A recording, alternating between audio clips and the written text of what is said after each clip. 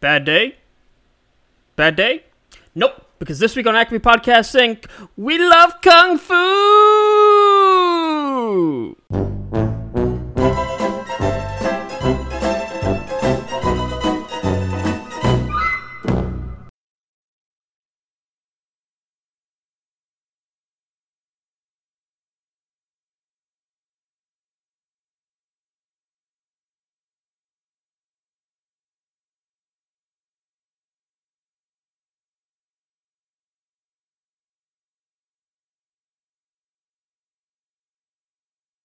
And welcome everybody to Acme Podcast Incorporated, your premier choice for people talking about cartoons. That's right, I'm coming in with full confidence saying we're not just your choice, we're your premier choice. How you doing, KP? Your first choice. Did you just call me KP? I sure as shit did, my goddamn ass.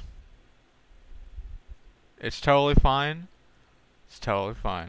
Gotta wipe off that rust. Yeah, Sorry about that, Kai. I was about to do a KP impression, but then I realized I don't even know what I would even say as doing KP impression. Something about the Lupin the Third polycule. Something, Lupin the Third, something. I love men, something, heists. Yeah. Something. I don't know. Yeah, something like that. I love you, KP.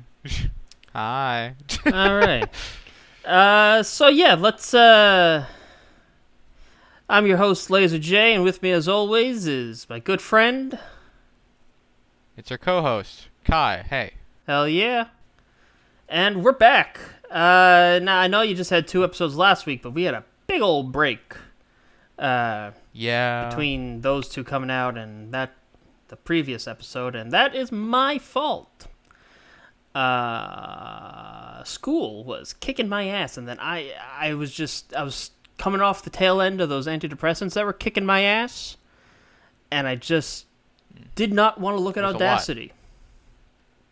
It was just a lot that was happening for you and changing for you all at once, and it was just like, no, I just need to not do this for a while.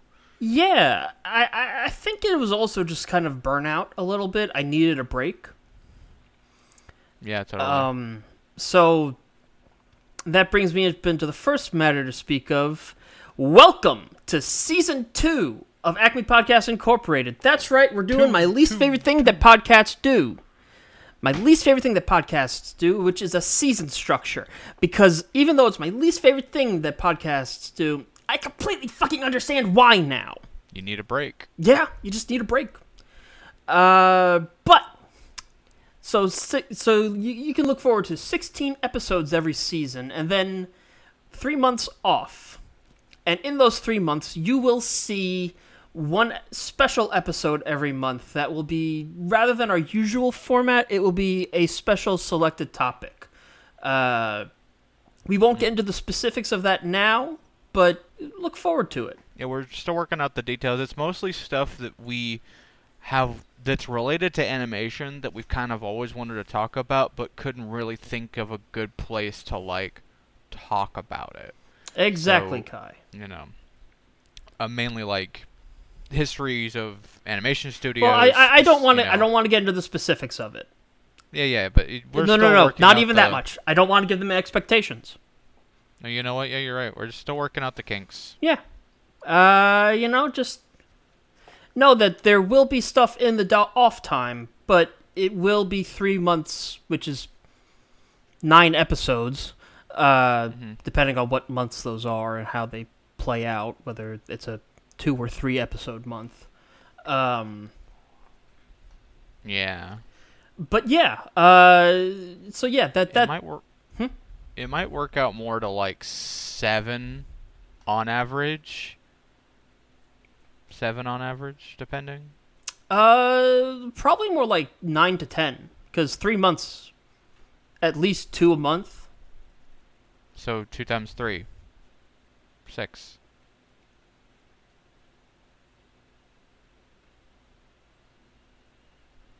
Laser, did you forget how to do math?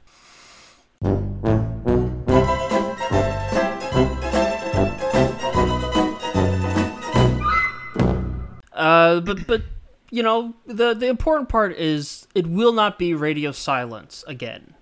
We will not let that happen. Even if I have to do an episode with somebody else.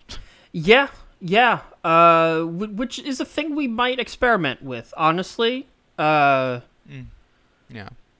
Because I think I like the idea of the mutually assured destruction episodes we'd been threatening each other with. But I don't think I want to actually do the disservice to a property that other people may deeply care about, just because it's something not meant for me. Yeah. And this is totally not me trying to weasel out of watching Moomin. No, I get it. It's just not for you. Yeah. You know, like, And I think I need to watch a couple episodes of Moomin before I actually say whether it's for me or not, but based on appearances, I just don't... I don't get it. we're not, by the way, we're not promising Moomin either. Yeah. Well, I mean, eventually we will do Moomin. Maybe not but this show will do Moomin at some point. Yeah, it will be me and someone else. Yeah. Probably my friend Adrian. Yeah, probably. But anyway. Because the ancient scrolls decree there must always be a Jew on this show. Yeah, you know what? And by ancient scrolls, I mean my own dictation. Your own dictation. I mean, I don't know how that's going to work out if me and KP have to do an episode. I don't know. We'll work it out. don't know. Is there anything that KP is a fan of that I just would hate? Because I can't see that being a thing. No, yeah, you're correct. It's just there are some things that I want to talk about that I would want to bring him on just so I could have someone else who was nostalgic about it. Oh, yeah. I mean, but then we could just have a guest on, you know? Yeah, totally. Like, I wanted to do... you wanted to do Captain Simi and the Space Chimps. I wanted to do that with Super Robot Monkey Team. Yeah. Yeah. I think that would be a pretty good pairing, actually. Yeah. Except I don't have, like, a crazy amount of nostalgia, because I barely remember that show. I just want to have someone else on who was of that era, who watched Jetix and those shows, you know? Yeah, Because that was just not your steez, you know? Well, I mean, I watched Jetix, but I also kind of switched off whenever I saw it coming on. Yeah. I was like, Digimon's over. That's the only thing I watched Jetix for. Digimon. That was it. Or Power Rangers. Yeah, Jetix or Power Rangers. That's put down Digimon and Power Rangers, yeah. But anyway. Yeah, but with Captain Simian, like, I barely... I just remember that show existing. That's it, and I remember enjoying it. But yeah, no, I totally get it. I think the closer comparison would be I want to do that Homestar Runner episode where we have me, a person who was obsessed with it, you, a person who never really engaged in it, and then I want to get someone who's, like, in the middle. Mm-hmm. Yeah, we can figure that out. Yeah. The other point of business is that there is a lost episode. Yeah. There's a lost episode. We did an episode of it was first season of Inuyasha and the first season of Demon Slayer Kimetsu no Yaiba. Yeah. And without naming names, no one has to take blame for this. Someone lost their audio. Computers fuck up. Plain and simple. Files get corrupted. Files get deleted. It happens. They don't save correctly, whatever. Yeah. But, yeah, that episode's lost. So, I feel like what we'll do is I do want to revisit Inuyasha. So at some point, we'll do season 2 of that. Yeah. And we'll also just give a brief recap of our feelings about season 1. Like a very brief, like, vibes. Oh, yeah, totally. Vibe check. Same thing with you, Hakusho. We'll get back to that too.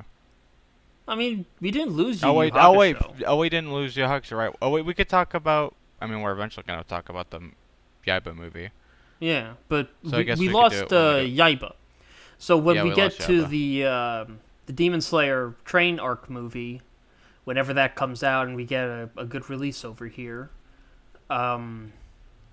we'll give a brief recap of our feelings of Demon Slayer as well. But to give you the even briefer, extreme truncated, like one word impression I had on each of those series. I don't know if you want to maybe do the same, but mine was for Inuyasha's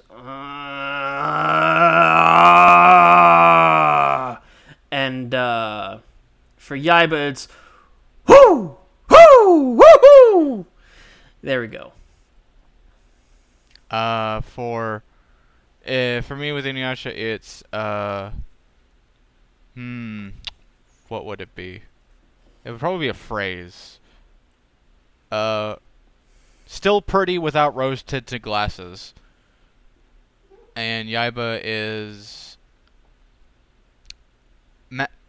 beautifully simplistic. All right. Yes. Or just give it a couple words. Yeah, for sure. So Yaiba is the prettiest boilerplate I've ever seen. Yep. Okay. Well, we'll get into that more when we get to the train movie. Yeah, for sure. But so barring that, we don't really have weeks to talk about. Even though it's been a while, I already said that, but wanted to reiterate. Yes. I mean, obviously we've done stuff, but it's been so long, and we have we have to do the upkeep that was lost in the Lost episode, as well as the new upkeep. Yeah, and been the finale of of a season of a show. Yeah, in that upkeep, yeah, and then we've also just it's been so long, I don't remember everything that happened between then and now. Yeah. Getting back in the groove. Yeah, but also, like, I think I maybe watched, like, one show while we were there, and I don't even remember what it was. Yeah, I mean, I watched a few things, but, like, nothing that I really, really want to talk about. I've mostly just been watching stream archives on YouTube of art streams. That's it. Like, it just sound in the background while I'm browsing eBay. Yeah.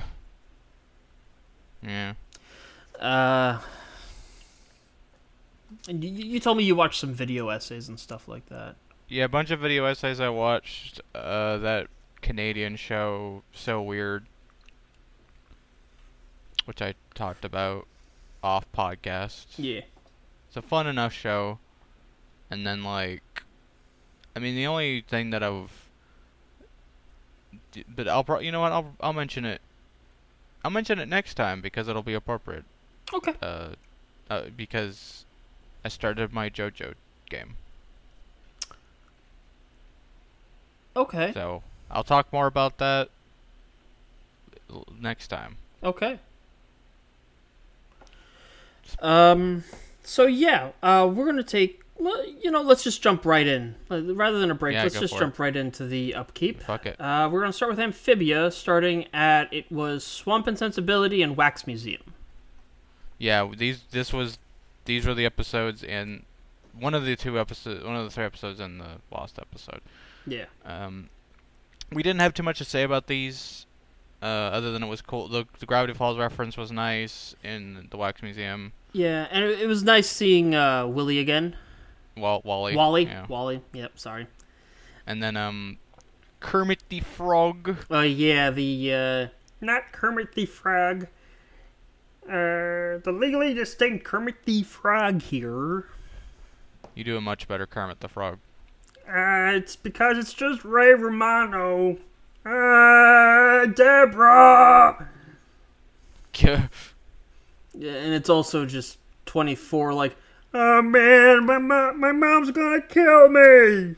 I'm just imagining 24 doing Kermit the Frog. I mean, they're all three the same with the Kermit the Frog here. Yeah. At least I don't look like Ray Romano. God. Rest in Rest peace, in peace, Venture Brothers. Yeah. We were in sync there. Yeah. Rest in peace, Venture Brothers. Rest in peace. So, I'm hoping the only thing keeping me going is the thought of HBO Max picking it up. Yeah, for sure. And then Marcy at the Gates was big. we love Marcy. Marcy is phenomenal. I love Marcy. I love her so much.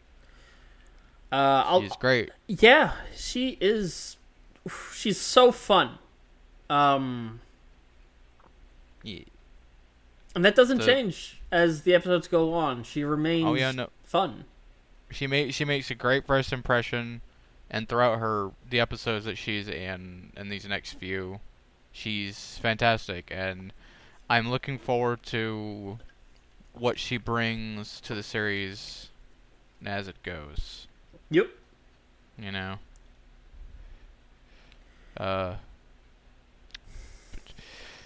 And God, what was I gonna? And then after Marcy at the Gates, it's what's that? Scavenger Hunt. Yeah, this was just more Marcy, and it was just really neat to see. And it was just neat to see Anne, because I was again. I think I mentioned this off podcast or during the last episode, but I was really worried that Anne's character development would kind of like slow to a crawl. Yeah. After her first season arc. But this episode really just was like, no, Anne still has stuff.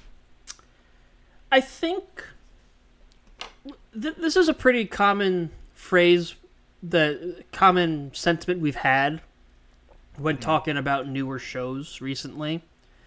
About how we've been like afraid that because we're certain things that we're used to seeing happen in the cartoons we grew up with, and even cartoons that aired within the last decade, we're kind of seeing the reversal of that in a lot of cases, and I think that's because these newer showrunners are, they're younger. And they have the same concerns and concepts and frustrations with the things they loved that are also the things we loved. And so they are purposefully trying to avoid that. The perfect example of this is She-Ra. Yeah. Like, that whole rant post she made about the episode from the original She-Ra with Catra and She-Ra fucking going on their adventure together, and like her just be like, it should have been this, and then she got to write it. She had to live her best life, really. Yeah, she sure did. Yeah. So it's just showing off Anne's strength and who she is, really. Yeah, which is just she has shonen anime protagonist powers. She does, yeah. And then we got Planters Check In. Yeah, this was just a fun episode. There's nothing too crazy about this one. Yeah, it's the hotel stuff is fun. Yeah, the Newt bellhop lady was cute. Yeah. Oh, what's her name? The voice. She's Bella. No. I mean, oh yeah, freaking Mabel. Kristen Shaw. Kristen Shaw. Yeah, Kristen Shaw. Second you said Mabel, it clicked in my head. Yeah. She played the bellhop in this. Yeah. Then we had Lost in Utopia, which was also fun. It was cool seeing Anne's mom. Yes, it was. And it was also cool having another Paul. I mean, they even joke about it within the episode itself that Polly and Anne haven't had an episode together in a while, so they're like, yeah, Polly and Anne adventure. Yeah, it had those are always fun. It's an underutilized dynamic that I think works really well. Yeah, we've been trying to figure out what their like team name is. Yeah. Which I thought was pretty fun. Yeah. Sprig gets schooled. This one feels like a better version of the episode with the talent show. Absolutely, yeah. Like, it's the same... It has the same beats, but it does what that episode is trying to do better, because Hot Pop isn't an asshole in this one. Yep, absolutely. Yeah, that sums it up perfect, yeah. Then we got Little Frog Town. Okay, who gave them the right? Who gave them the right to fucking Wait, Little Frog Town was the am I thinking of the other episode? What am I thinking? I thought it was the noir one. Oh, never mind. Okay, I was thinking of a different episode. Maybe I'm wrong on that? The mall episode is what I was thinking of. Oh yeah, that's next. Yeah, okay, so this was just another fun episode. It was nice to have a Hopadaya episode I don't think Hopadaya has had an episode that was just him. Yeah, it had. Yeah. He hasn't. Like, no involvement from the kids at all in any way. Yeah.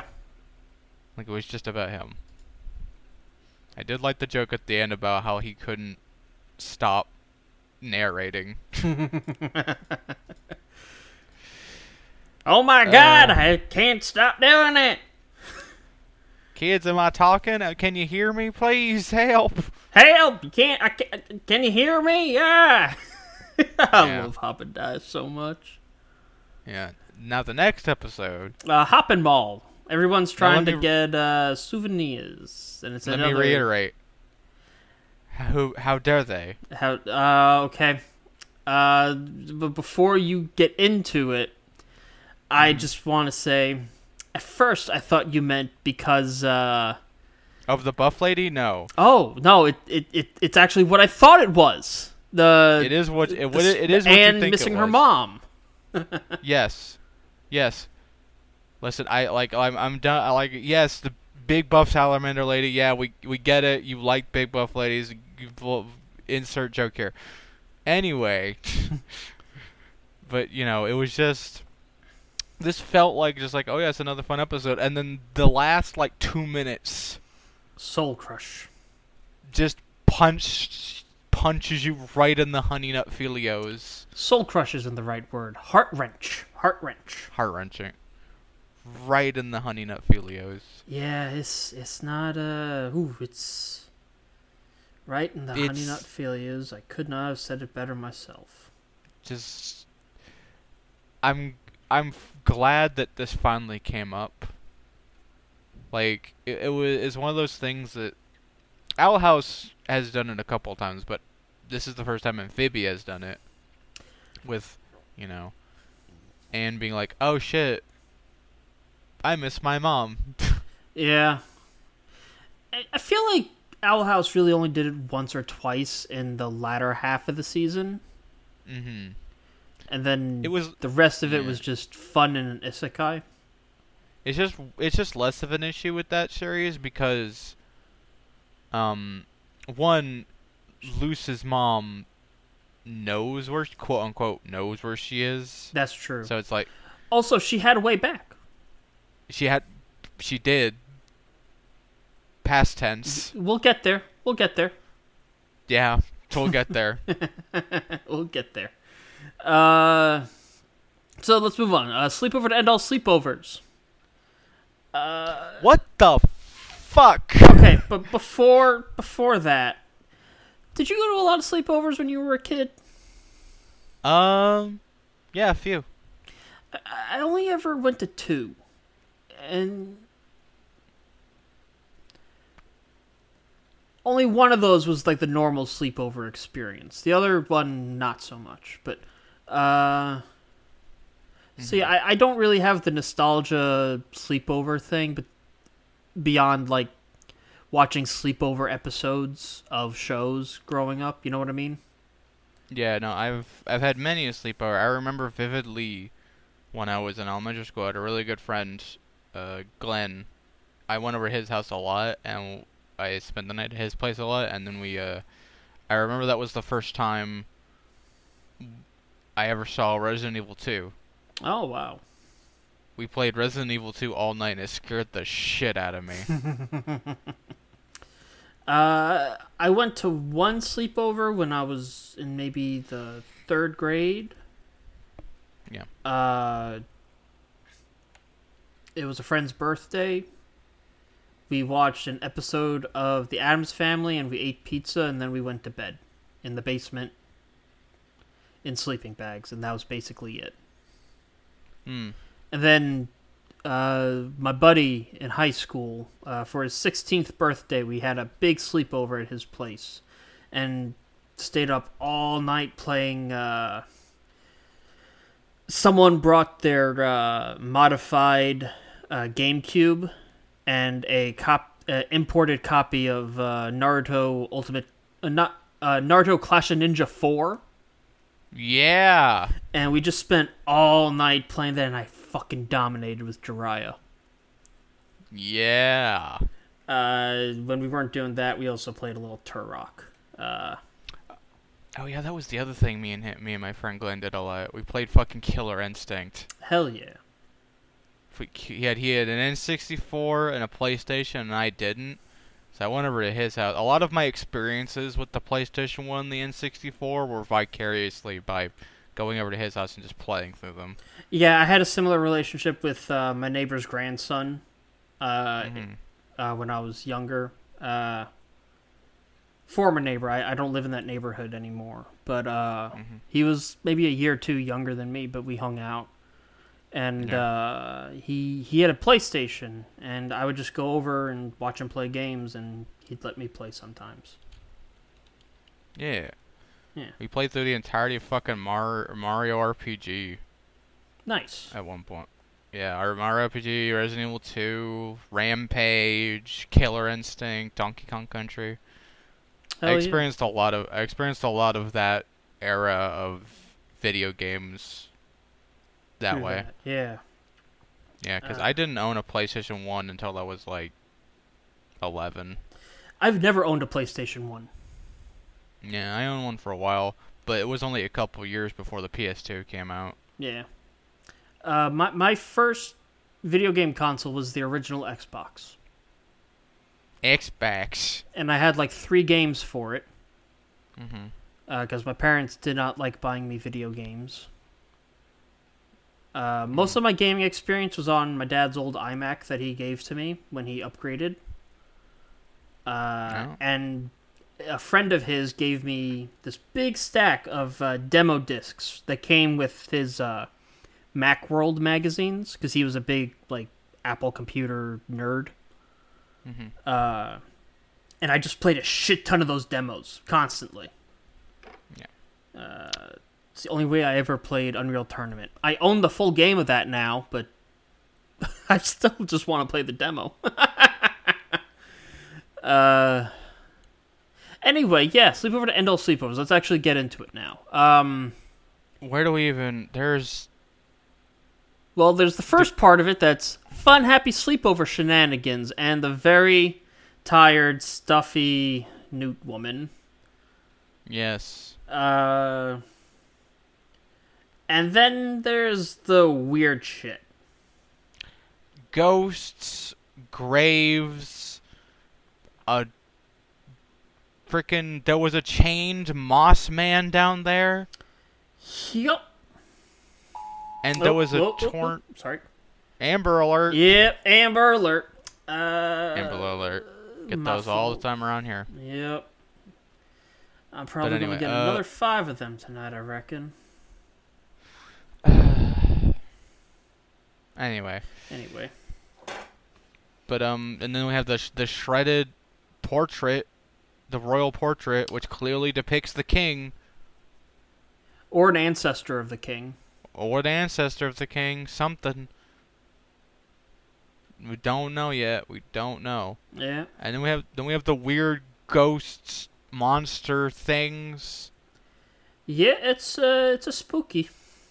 There's a lot happening here, and I'm like, I don't even know what it all means at this moment. Yeah, it's something.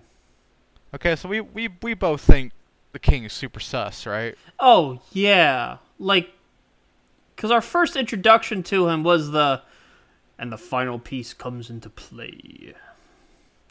Yeah, even without that, Yeah. he would still be super sus. Well, no. If his first introduction was the ha ha, I would not be sus.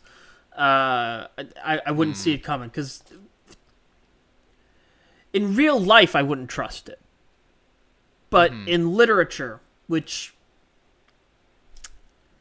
I know it's a cartoon, I know it's a visual media, but one of my favorite things I learned in college, I took this literature class, and Yes. the professor was this kind of like stuffy old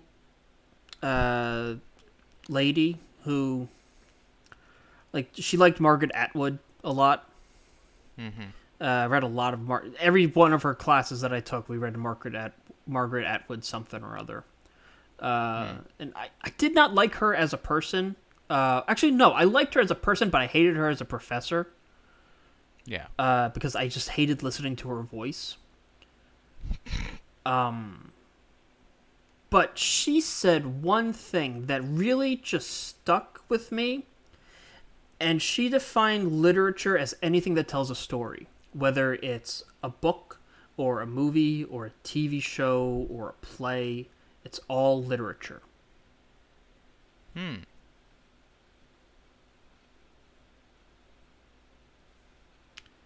So, back to my immediate point.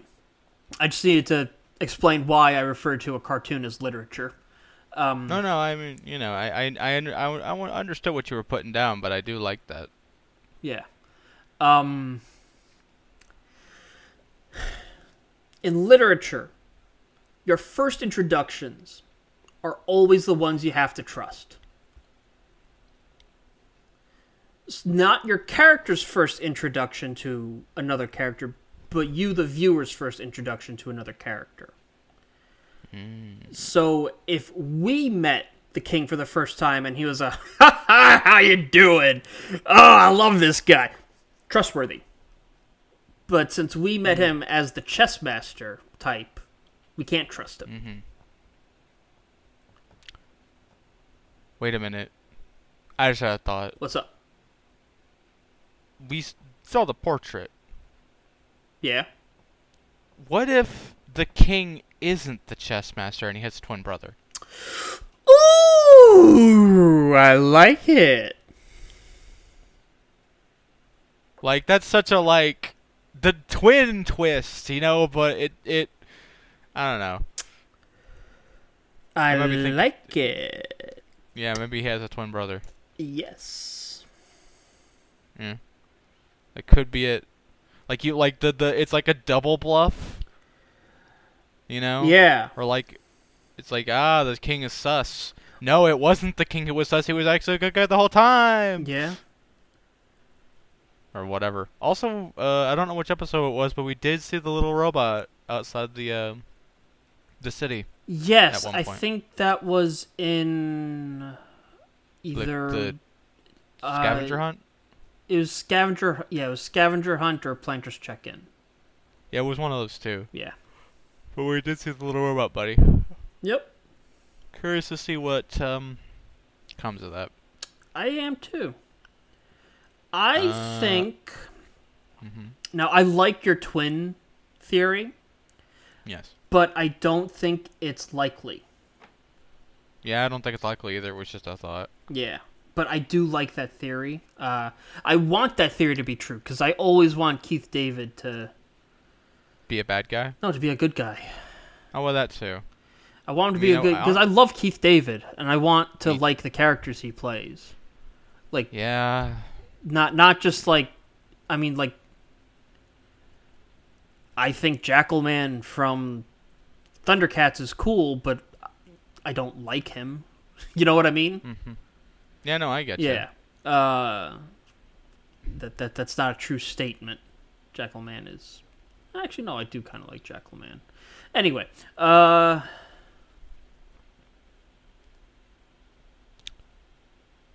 Mm-hmm.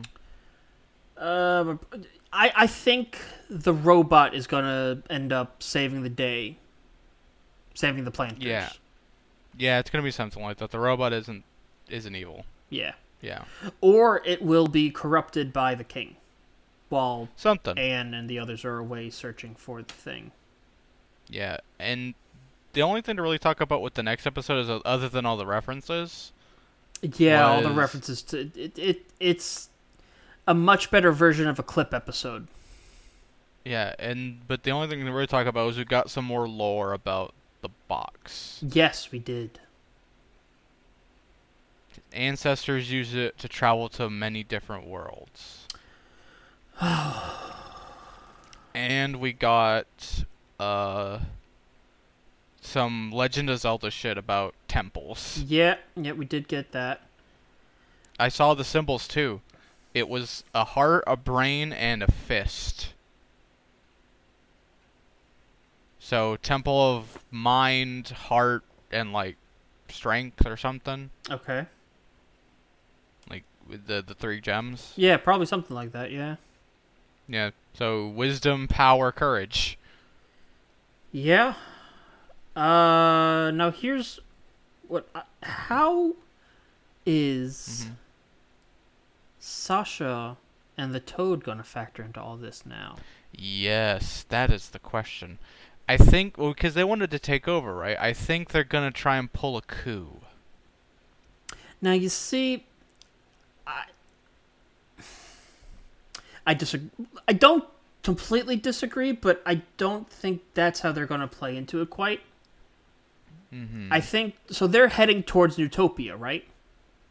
Oh, you think they're going to meet in the middle or something? Let me finish. Let me... so they're heading towards Newtopia. The planters are heading away from Newtopia. Mm-hmm. I think at some point the planters are going to be camping out, or they'll just be in their cart going by, and the Sasha and the Toad, I can't remember the Toad, General something or other. Grimes. Sasha and Grimes will be going through, and they'll come across them, and Grimes will be like, "All right, let's attack," but Sasha will be like, "No, let's listen."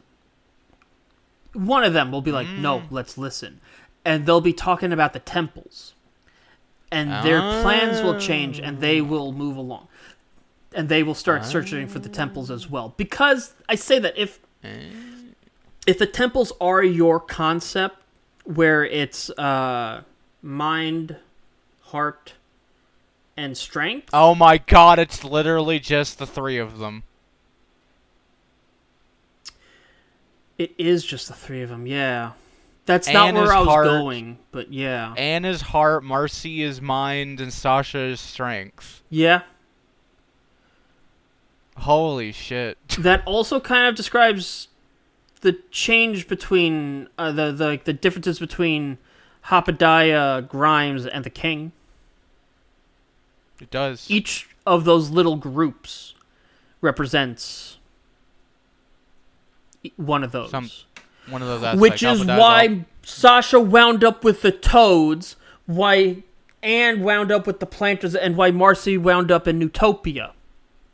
Yeah. Okay. I was going somewhere different with my train of thought. My thought was none of the Planters really, except Polly. Polly does sort of represent strength, but Grimes and Sasha sure as hell do. So I think they'll end up beating them to the strength, through the strength temple, and get the strength gem before they can. And now we're just getting into battle manga territory, and I love it. We're getting into fantasy epic up in here. Yeah, I love it. So yeah, that's Day at the Aquarium, and a whole lot of speculation on our part, but it's fun. It is fun. We have a lot of speculation coming up for another thing in a minute. Oh yeah, well let's hop into the Let's hop into the Owl House now. Yes, we talked about Grom. We talked about Wing It Like Witches. Yes, Amity is a gay disaster. Oh yeah, it's so fun to watch. I didn't think it could get gayer, and then Wing It Like Witches happened, and I was like, oh, honey. Yeah, Enchanting Gromfright made it pretty damn gay. And then Actually, Wing no. It Like Witches. Understanding Willow started it there. Yeah. And then Gromfright really ramped it up. And then Wing It Like Witches really ramped it up. Yep. Holy Just shit. Gay disaster. Also, confirmed gay disaster. Oh yeah, no subtext here. Dana Terrace came out and said, oh yes, Amity is a lesbian and Luce is bi, fight me. Yeah. Yep. Also, Canon. I mean, like, if there's any dispute, fucking Molly Knox Ostertag wrote Enchanting Gromfright, and she's, the wife of Noelle Stevenson, who did She-Ra. So, there's some strong gay energy behind this team. Big gay energy. Yep. Oh, that's another thing. Since Marcy got introduced, been seeing a lot of that ship. By the way. Oh yeah, Marcy Ann. Yeah, Marcy Ann. Yeah. Very good. Very good. Yeah, I like that. I'm here. Yeah, I like it a lot more than Ann Sasha. Sasha and Ann. Yeah. Yeah, me too. I'm here for that ship. Yeah. Himbo and Nerd together. Herbo, rather. Yeah. But anyway. Really? Well, Marcy's also, she's brainy, but she's also kind of oblivious. They're both imbos. Herbos. Yeah. They're just Herbos in different ways. Yeah, they are. But anyway. Anne is true dumbass. And Marcy is nerd. Anne is strong of arm, dumb of ass. Strong of heart, strong of arm, dumb of ass. Marcy is strong of heart, strong of mind, dumb of ass. Yeah. But anyway. I just want to say, just bringing back one thing we talked about last episode. Concept of a fright demon, fear demon, I love that. I always love fear demons. Yeah, fear demon's good. Fear, personifications of fear thing in general, really. Yeah. And, the animation on that dance fight. Yeah, Spencer Wan and, I forget the woman's name, the two people who, storyboarded that. Very good. I mentioned it during the last episode, but it's gone now. Yeah. Oh well. But yeah, I can't remember either. Fantastic work. Some of the best animation in the whole show. Yeah. And then Wing It Like Witches is a very Bend It Like Beckham reference in the name, which is courtesy of you in that last episode. It was. Yep. I figured it was, but I wasn't sure. Bend It Like Beckham, yeah. Very fun sports episode. Loves me some sports episodes. Very fun take on the concept of Quidditch. And just they even made fun of Quidditch. Yeah, that's really what I meant there. Like it doesn't really resemble Quidditch beyond you're getting a ball in a hoop. Mm-hmm. It's more like rugby, really, at the end of the day. Yeah, it's more like rugby. Yeah, rugby. Quidditch has more in common with soccer, I'd say, and cricket. Yeah, cricket. A mix of cricket and soccer. Yeah. With a bit of hockey. So really more like hockey and cricket combined. Mm-hmm. Grudgeby is really... I mean, it's in the name. It's got rugby in the name, so... Yeah. And then as we said, this is just Amity is a gay disaster episode. Oh, yeah. Like, comically. And so hilarious and fun to watch. Like, if you don't think she's gay after Grom, then we're gonna hammer it home even harder Yeah. that she is.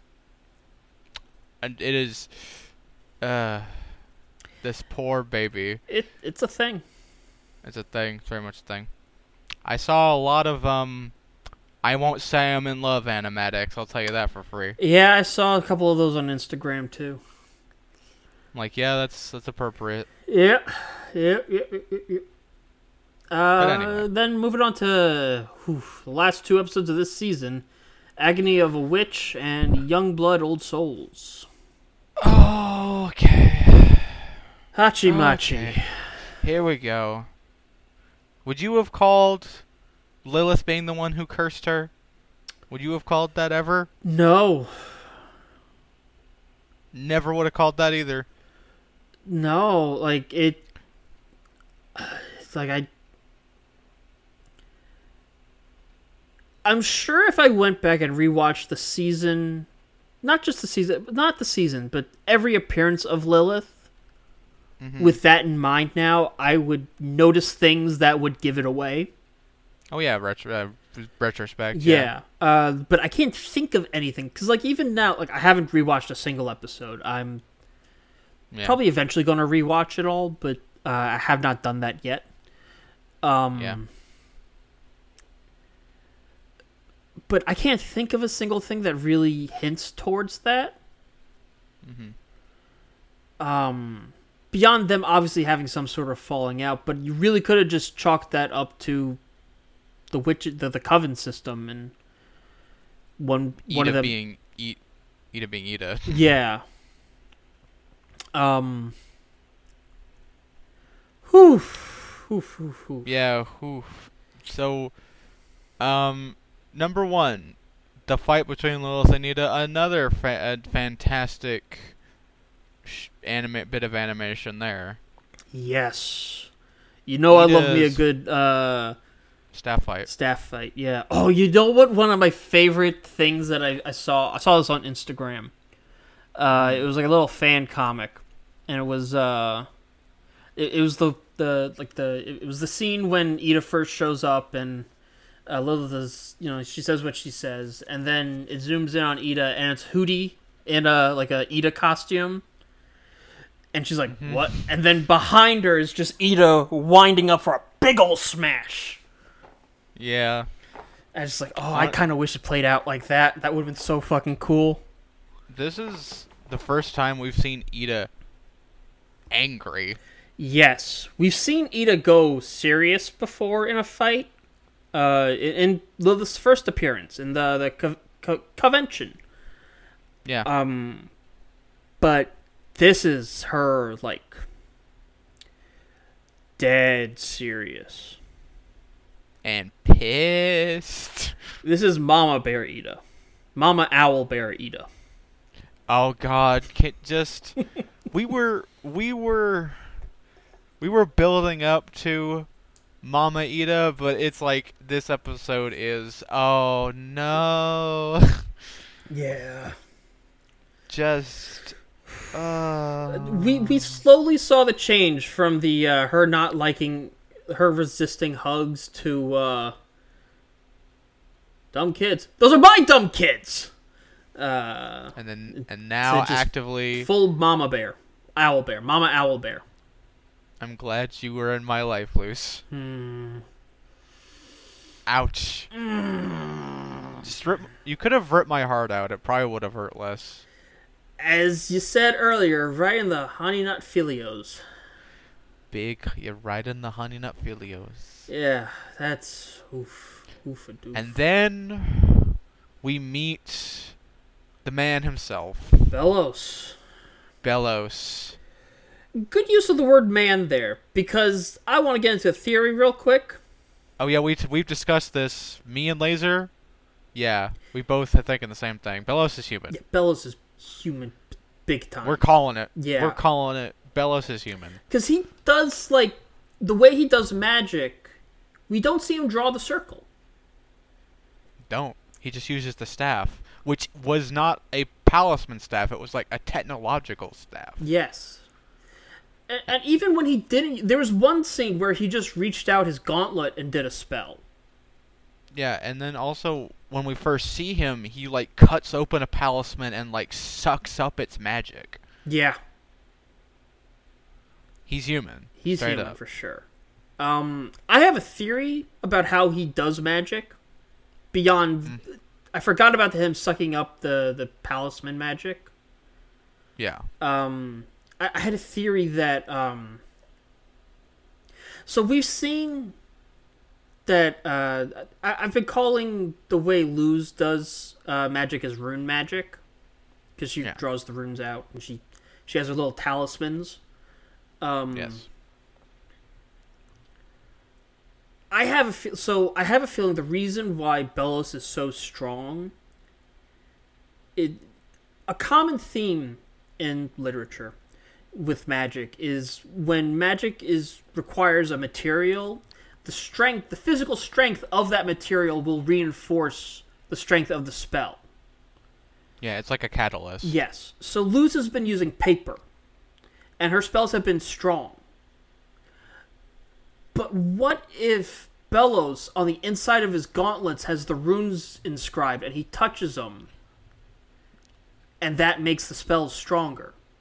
I mean, that's actually probably true, considering that Luz, when she had Albert, she could do the magic without the paper. That's true. It's probably true. And you need a catalyst. I mean, you can do magic without it, but a catalyst or some kind of focus Will enforce it. Reinforce it. Yeah. Reinforce it, make it more consistent, whatever. But yeah, he's probably has some sort of technological like cyber suit beneath all of that bullshit under there. Yeah. Or just the interior of his armor is littered with runes that he can activate by touch. And if he so the thing is, right? Yeah. If time is the same, it flows the same way as it does here than it does there, then Belos got here like 50 years ago. Yeah. Has it really only been 50 years? 50 years. He's been here. They said that the 50 years ago was when the witches were doing wild magic, and then Belos arrived. Okay. I didn't realize that. I thought it had been longer. I mean, 50 years is like a couple generations of people. Yeah, but it's also a single person's lifetime. I mean, yeah, but he could also be extending his life through magic. That's true. But what I mean by that 50 years, I assumed Ida and Lilith were in their 50s. Mm-hmm. But no, I mean, the reason Ida looks so much older is because the of curse. The curse. Yeah. And Lilith is probably like in her 30s or something. Yeah, I guess. I just assumed they were, like... I don't know. I just assumed they were older than that. Yeah. So that means Belos is... depending on what time this takes place in, is, like, probably, like... I think he might be, like, a scientist from, like... No, I disagree. He is the bearing of a military man. The bearing and the mindset of like a conquering general, of an authoritarian, structured, regimented individual.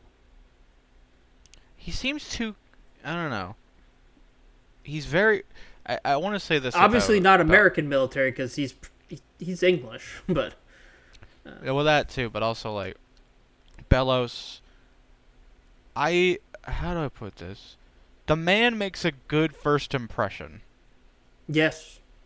He is genuinely threatening. Yeah. As a villain. For sure.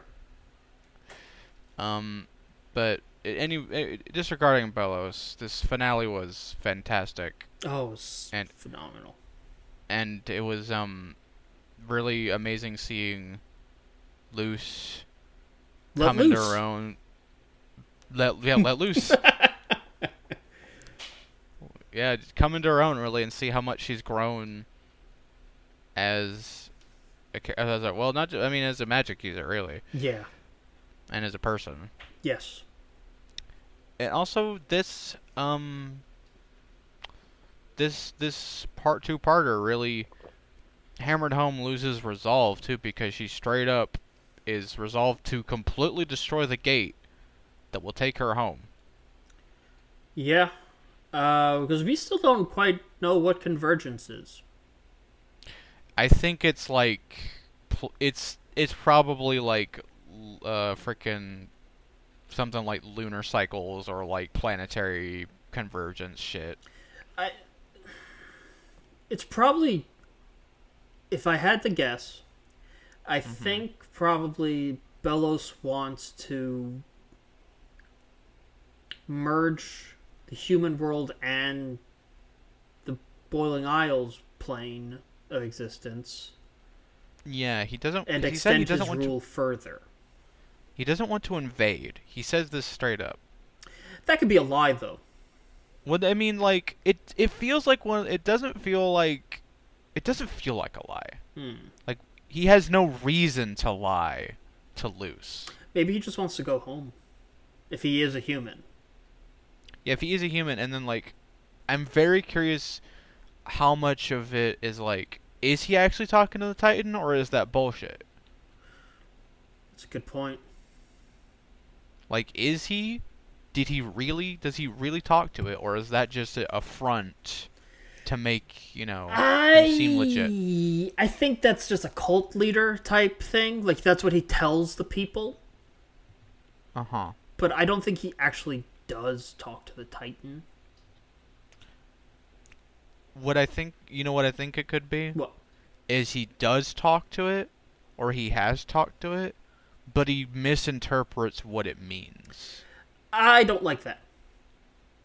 What I would And like he- more in a situation where he does actually talk to the Titan, I like the idea that he disregards what the Titan actually wants, and he does it to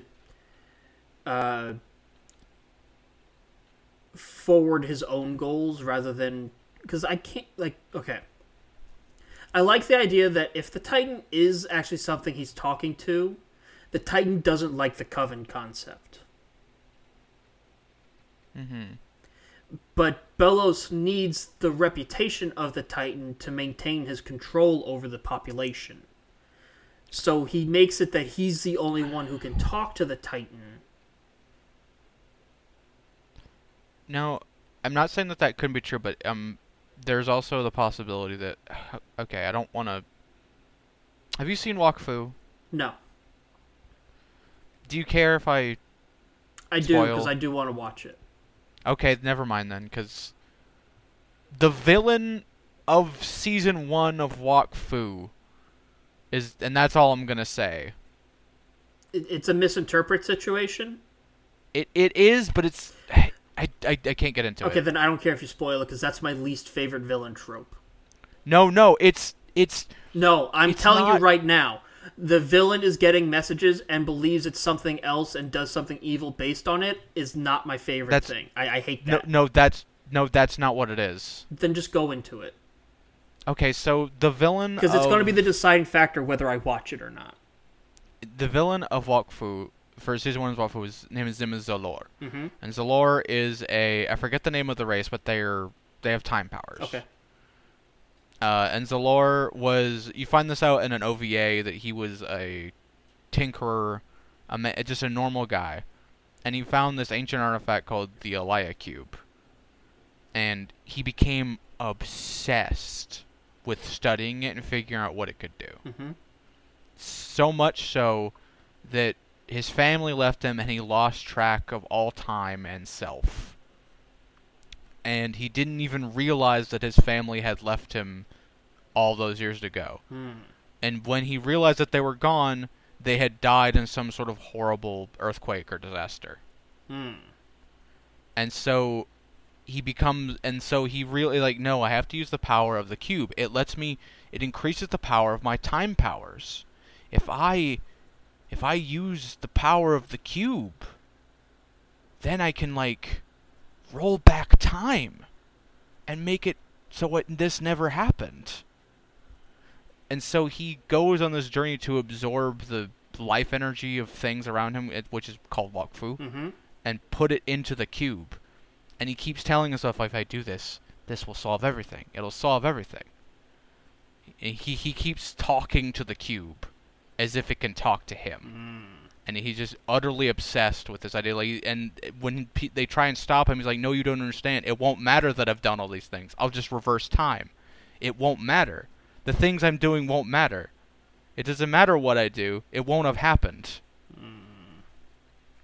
And it turns out that it was just his own, like, obsession talking to him in his own mind and his own distorted view of everything that made him that way.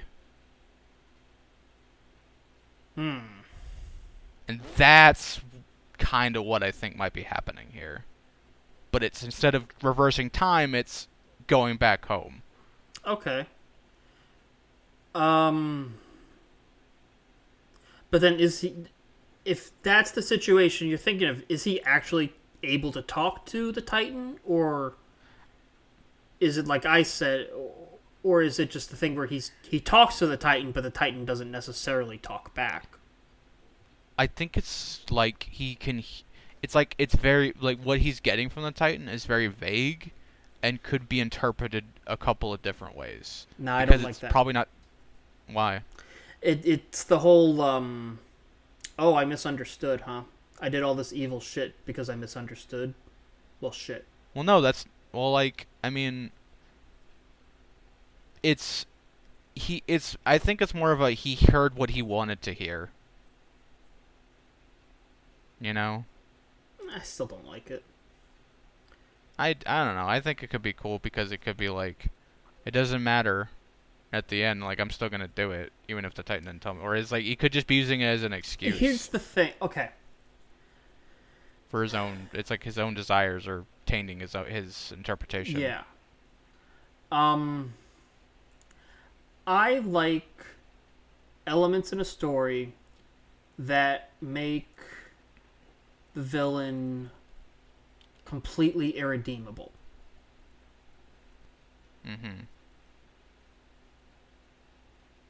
I'm not saying he's going to be redeemed. I don't either. I don't either. But I like a story that creates a villain so vile that no fan can argue for a redemption AU. Yeah. That's what I like. So I prefer the narrative of the Titan doesn't talk and he's just doing cult leader bullshit to keep everyone in line, or the Titan does talk, but it's saying the exact opposite of what Belos wants and what Belos does. And he made it that he's the only one who could talk to him to prevent others from realizing, oh, this isn't the natural order. Yeah. But we also, we'll see. We'll see. Does that mean you won't watch Wakfu then? I don't know. I don't hate that version of it, because it's still like it's not so, it's not, I don't really call that a misunderstanding. Because like that's not, he didn't misunderstand the power of the cube. You know what I'm saying? Yeah, he just thought that it could do with, he just thought it was way more than it was. Yeah. And his obsession turns into like, because at that point it's obsession. That's a pretty good villain motivated. Yeah, and I'm not gonna spoil how that all shakes out, obviously. I think I can kind of picture how it does, but yeah, I probably maybe we'll do it on the show. Yeah, maybe. Because it is on Netflix. It is on. Well, I'm not. I don't have Netflix anymore, but I do have Netflix, but I don't use Netflix anymore, really. I mean, it's Netflix is the only way you're gonna be able to watch it with the original French. Ooh. and English subs. So, Interesting. Well, we'll see. because other places only have the dub. Yeah. I'm sure I can make something happen. Anyway, Yeah,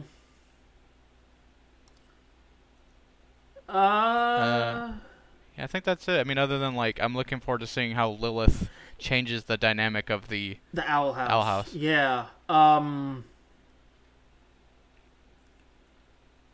Looking forward to that. I'm looking forward to it because well, I just like when Eden and Lilith interact. Well, yeah, they act like siblings, which is very good. Yeah, but I mean, you cut out there. Oh, I said they act like siblings. Yeah, they act like siblings, but more than that, my favorite scene in this entire show, in this entire season, is what episode was it?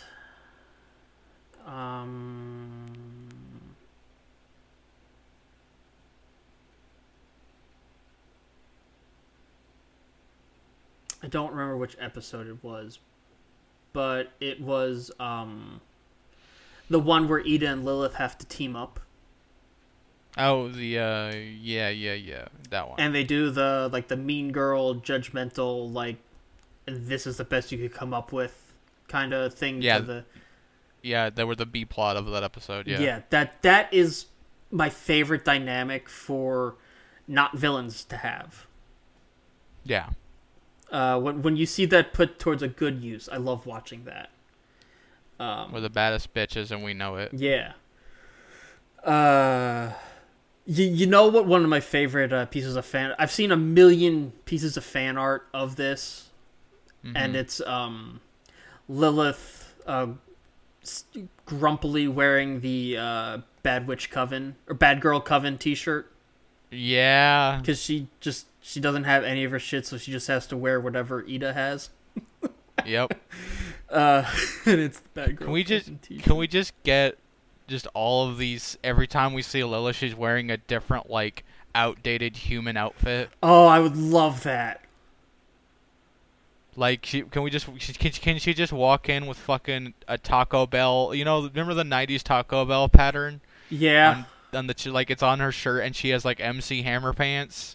I was gonna say parachute pants. I want to see parachute pants. Oh, yeah. That's the MC Hammer pants. I mean, I just say MC Hammer pants. Yeah. You know what I mean? Yeah, I do. Parachute pants. Yeah. And then that was walks in. Yeah. Dressed like the Fresh Prince of Bel-Air. Fuck. Hmm? I lost it. Sorry. It happens. Yeah. Anything else? No. That's it for Upkeep. Yeah. Just want to mention, there has been an episode of DuckTales. But Yes. Kai hasn't seen it, and we had such a big Upkeep conversation this week that it's actually a good thing, because without giving Kai any spoilers, it's a big one, there's a lot to talk about. Yeah. The wait was worth it. I'll say that, Good. because it has been a minute since we had a Good. DuckTales. Good. Yeah, so that'll be next week. Or next episode, whatever. Sorry. I know you edit the show. Yeah. But can we somehow get in the transition of this somehow?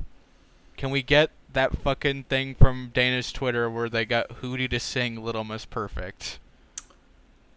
I can definitely make that happen. 'Cause Yeah, that's the first Google search result. oh,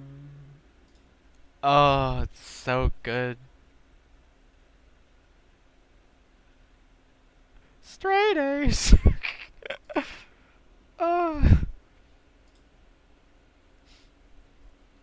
Oh boy. Yep, okay. I've got it. I can definitely make this happen for you, bud. Okay, cool. Because I feel it's appropriate. Yeah. Yeah. I have ways. I have my ways. All right, cool. So yeah, and I don't have to write a note down because it'll literally be the last thing I hear before I cut us to break. So I'll be able to go grab that. But with that, we're going to take a quick break, and when we get back, one more thing, Jackie Chan Adventures. This What's is up my to it? favorite song. Here I go. Straight hair, straight A, straightforward, straight paths. I don't cut corners. I make a point to be on time. Hooty, hooty, hoot, hoot. I don't black out at parties. I jam to Paul McCartney. If you ask me how I'm doing, I'll say, well, hoot.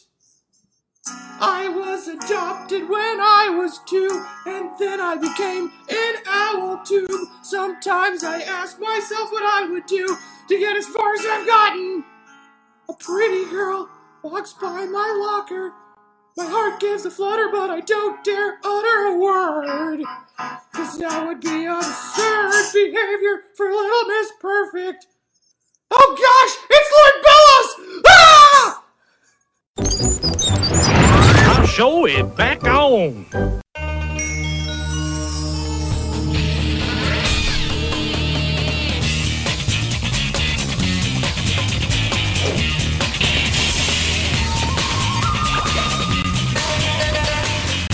And welcome back, everybody, to Acme Podcast Incorporated. I am, again, your host, Laser J, and with me, as always, is Kaiju Emperor. Yeah. So, yeah, Jackie Chan Adventures. I just want to say, you know how sometimes we have an episode, and it's a show that you suggested, and I was kind of like, all right, yeah. And I personally was not really looking forward to watching Jackie Chan Adventures. I was expecting to not enjoy it at all. But, oh my god, it was such a nostalgia trip for me. And it's been so long since I've had a genuine nostalgia trip. yeah. Did you not enjoy it as much as you thought you did? No, I loved Jackie Chan Adventures. Okay, good. I was just been like, yeah, I agree. Okay, It was yeah. it was a trip, man. Yeah, I stopped watching Jackie Chan Adventures before it ended, before it stopped airing, because it got reran into the ground. Like, I felt like I'd seen the same episodes again and again and again and again and again and again and again and etc. It got syndicated real bad. Yeah. And I just, like, I'm fucking sick of this show. If I have to hear James C. say bad day, bad day, bad day one more time, I'm going to rip my ears off. But every time he said it here, I was saying it right along with them. Everything here was just music to my ears, though. One more thing, Jackie! One more thing. Do not talk back to Uncle. Jackie! Oh, just everything. The only thing I found mildly annoying was Jade's voice, which is weird because when I was a kid, she was my favorite part of the show. Yeah. But I guess that's not surprising. I guess if I was an adult watching it then, I would have found Jade annoying too. Yeah, totally. But yeah. It's just... Speaking of Uncle, I actually do have a bit of trivia for this show. Okay. So, the character of Uncle Chan is actually based off of Charles Chan, Oh. Jackie's father. Oh. Which, that tracks. Yeah, that explains, wait, Jackie Chan's dad's name is Charlie Chan? Charles Chan. Charles Chan? Yeah, Charles Chan. Wasn't there an old TV show named Charlie Chan? Maybe? There was, I think it was from that unfortunate era, not unfortunate, that shitty racist era where they had white people tape their eyes and pretend to be Asian and number one son. Oh. There was a Hanna-Barbera version, cartoon version of it. I remember my mom being nostalgic for that show when I was a kid and always talking about number one son. But yeah, that was definitely called Charlie Chan. So, but that's just a coincidence. Yeah. I'm sure. Yeah. I mean, someone who knows more about it can tell me whether or not. But yeah. But yeah, in the cartoon, Uncle's played by Sab Shimono.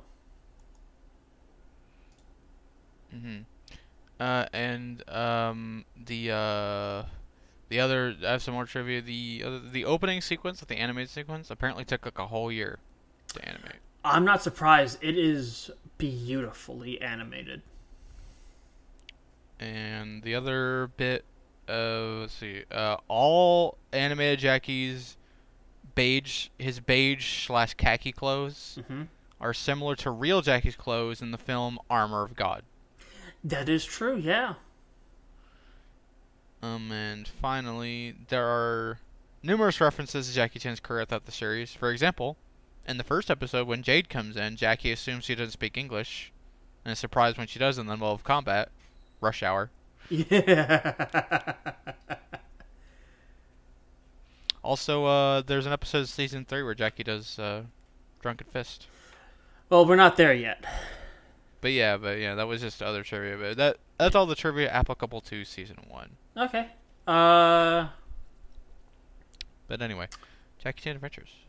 Yeah. Jackie Chan is in the show, but not as himself. But yes, as himself, because he's in the intro. They have little live action cut-ins of him, and then also they have the Ask Jackie at the end of every episode. God, Jackie Chan is such a sweet man. Yeah, he's not perfect. There's some things there, but he is truly a delight in everything I've ever seen him in, and I can't think of anyone else I would rather be around. No. Yeah, he's Tony Hawk. Tony Hawk more, but. Are you Tony Hawk? Yeah. Why? That's my favorite. Yeah, that's my really favorite thing. Favorite thing ever. Yeah. Anyway. But in all the animated sequences, Jackie Chan is played by James C. Yeah. Who does a great job. Yes. He's also, interestingly enough, the voice of Shendu and Chow. Oh, yeah. You can definitely hear it with Chow. Not so much Shendu. The man has range. Yeah, and I'm sure they also did some effects on Shendu. Oh, yeah. They put, like, the echo and, like, the whatever on him, right? Yeah. Yeah. Totally. Also, it was really fun. Like, this first season is super self-contained because 13 episodes... And there are 12 talismans. So the talisman the first 12, and then the finale is beating Shendu. Yep. It does a thing, and then it's over. You know. Yeah. It's not until the second season that we start to get more into like, quote unquote filler stuff, where it's just like adventure of the day sort of scenarios. Which I mean, they're not. I mean, they're not bragging on them or anything, because some of those are some of the better episodes. Yeah. Season 2, I feel like we get into a situation of them playing hot potato with the talismans a little bit, like in this episode. No, that's season... Wait. Because season 2 is the Demon Chi stuff. That's right. Yeah, the Demon Chi stuff. I think what it is that the first half of season... Okay, so hold on. Season 2 is Demon Chi. Season 3 is... How many seasons does the show have? 4? 5? 4 or 5.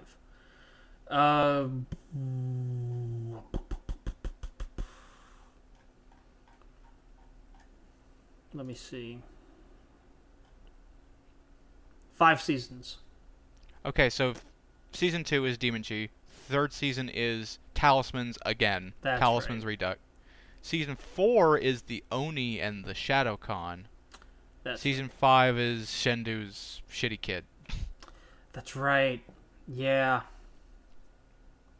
Which really sucks because the Oni was actually a really cool season and they should have ended on that one, but here we are. Oh well.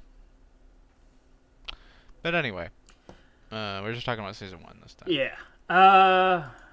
So yeah, let's just go through the characters. Jackie is Jackie. If you've seen a Jackie Chan movie, you know his character. Yeah. Jade is the annoying niece who She's helps. plucky child sidekick. Yeah. Annoying but helpful. Ultimately, in the end. Ultimately, and it's just that like, there are some times where it's just like, Jade, please. Yeah, Uncle is the man behind. For most of the season, he's the man behind the computer without the computer. Yeah, he's the man behind the ancient Chinese scrolls. Yeah. In season 2, we get more into the Yumo Gui Gui Vidit Sao. Yeah, and spreading the incense and Toru following him around and. Yeah, it's really weird seeing Toru be the bad guy because I'm so used to him, because throughout the entire rest of the show, he's just part of the crew, right? Yeah, Toru has been my favorite character since I was a kid.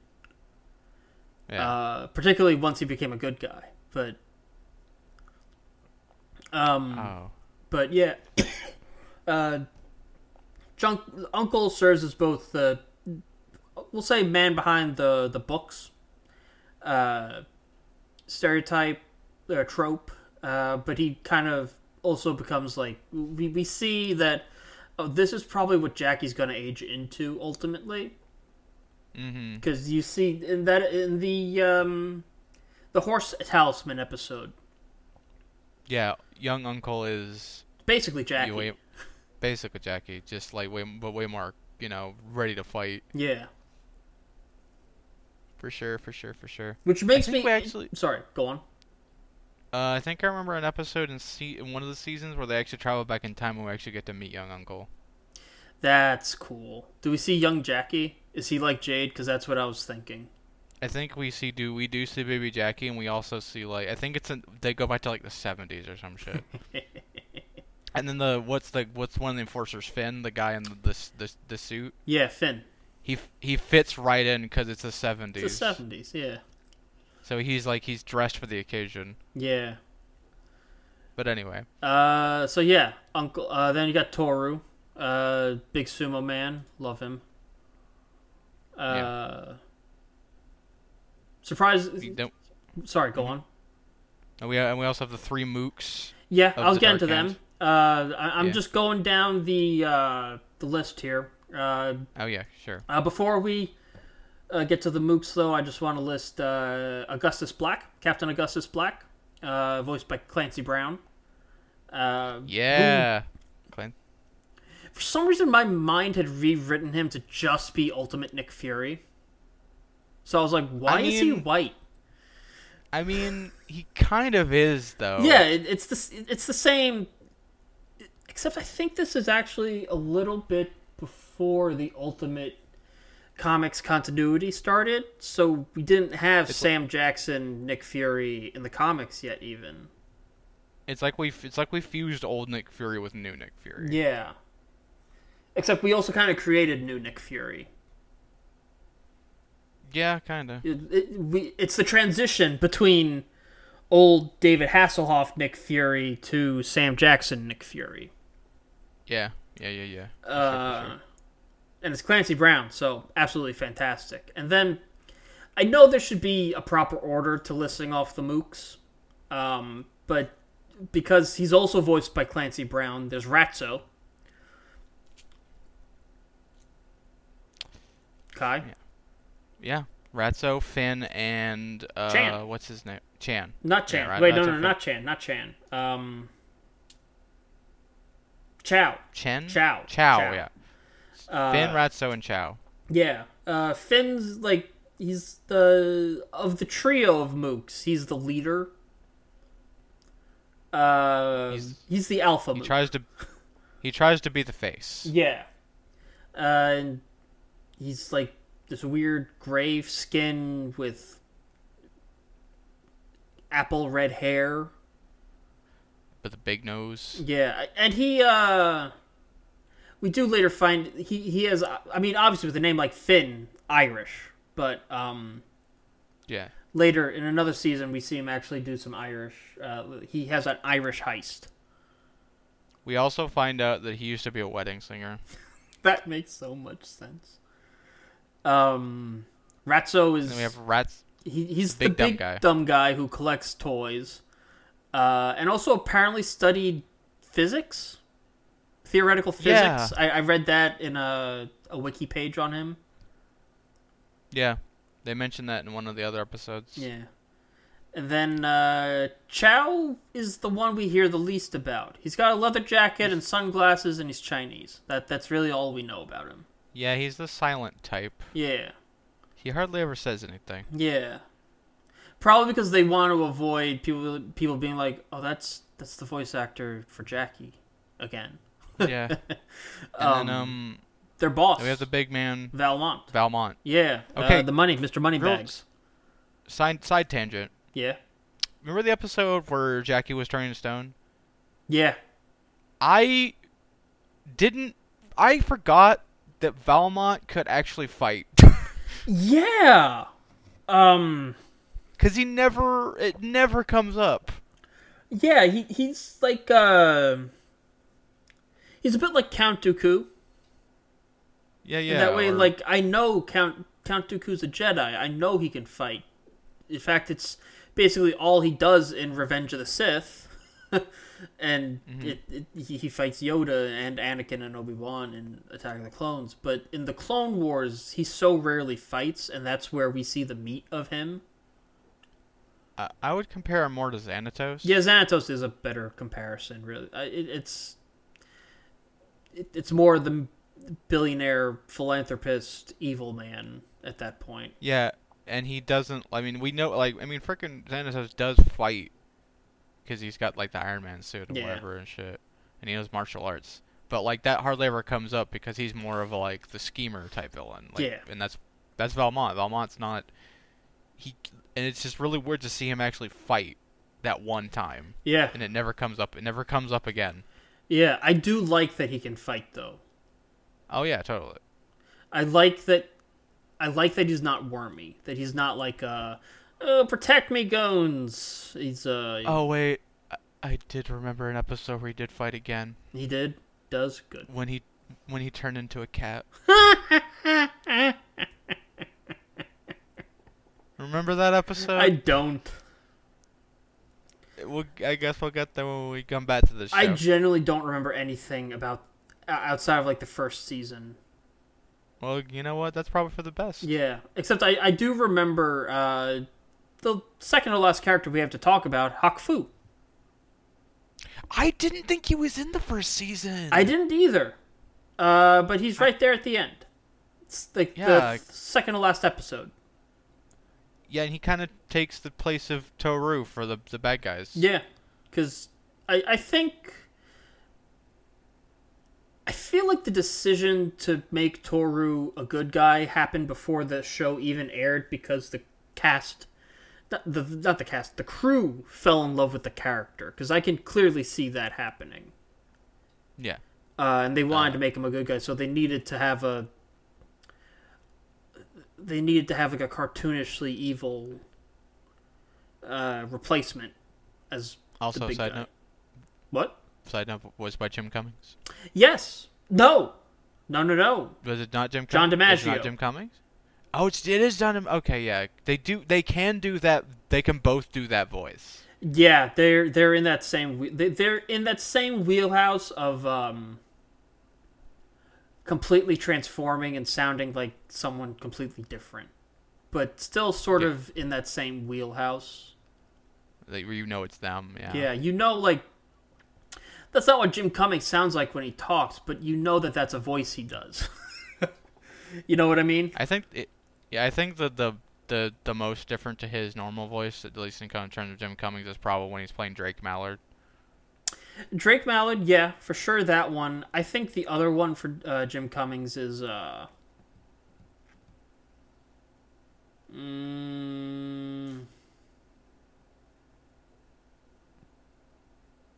I had it a second ago. I'm sorry.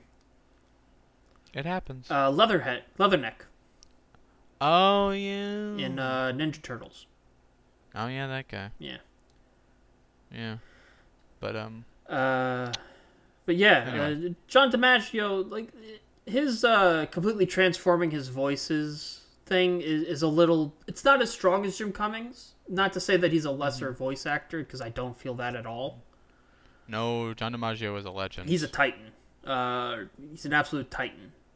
And he's like, anytime he shows up in something, it's like my favorite thing. He plays my favorite version of Aquaman. Yeah, yeah. I think probably when he does like stuff like Bender is the farthest from his real voice, or maybe like Coltrane and Gears of War. Oh, yeah, he is Coltrane. Yeah. As for the show, for Jackie Chan Adventures as a show.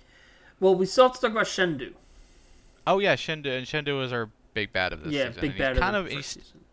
and he sticks around and comes back throughout the entirety of the show's run, really. Yeah, but he's not like the threat, really. Yeah, he's not the threat until Yeah. you know.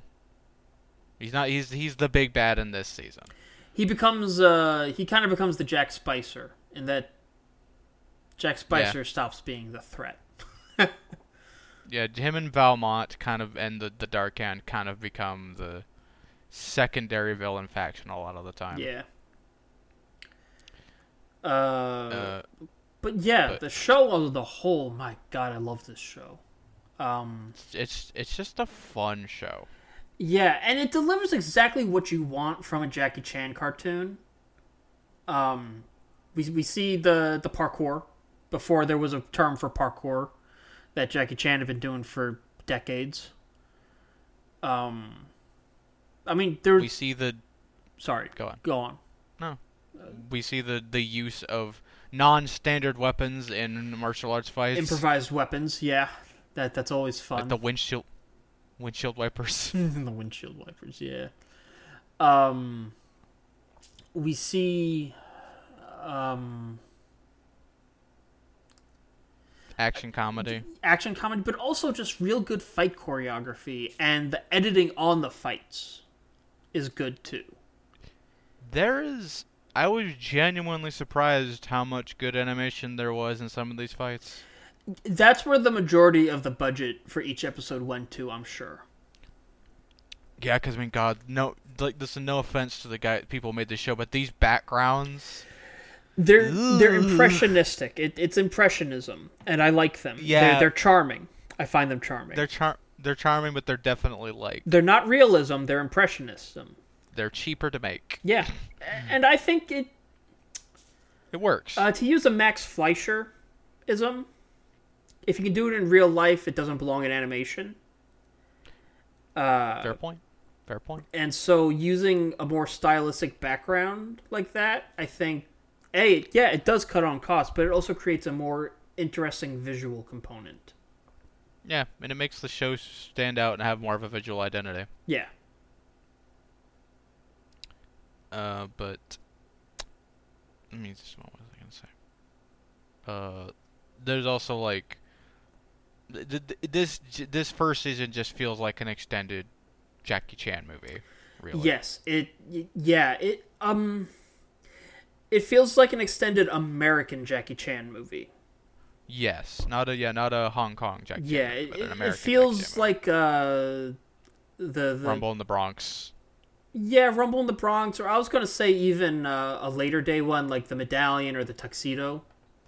The Medallion is probably a pretty good comparison, Yeah. actually, because it has supernatural elements in Yeah. it, for sure. I'm also reminded of this isn't a Jackie Chan movie, but Bulletproof Monk. Yeah, I definitely see. The Tuxedo is a Jackie Chan movie, right? Oh yeah, totally. Yeah. Okay. Good. Just want to make sure of that. I mean, it's just a remake of an old movie, Yeah. so that might be why you're. might be a little confused. Yeah. Because you might be thinking of the old movie. Yeah. Well, the medallion and the tuxedo came out right around the same time, like within a window of each other, I think. Yeah, they both came out in like the mid early 2000s. Yeah, something like that. And also, they're both movies that start with the, and then one word. So Yeah. the noun. Yeah. So they kind of merged into my head, I think, a little bit.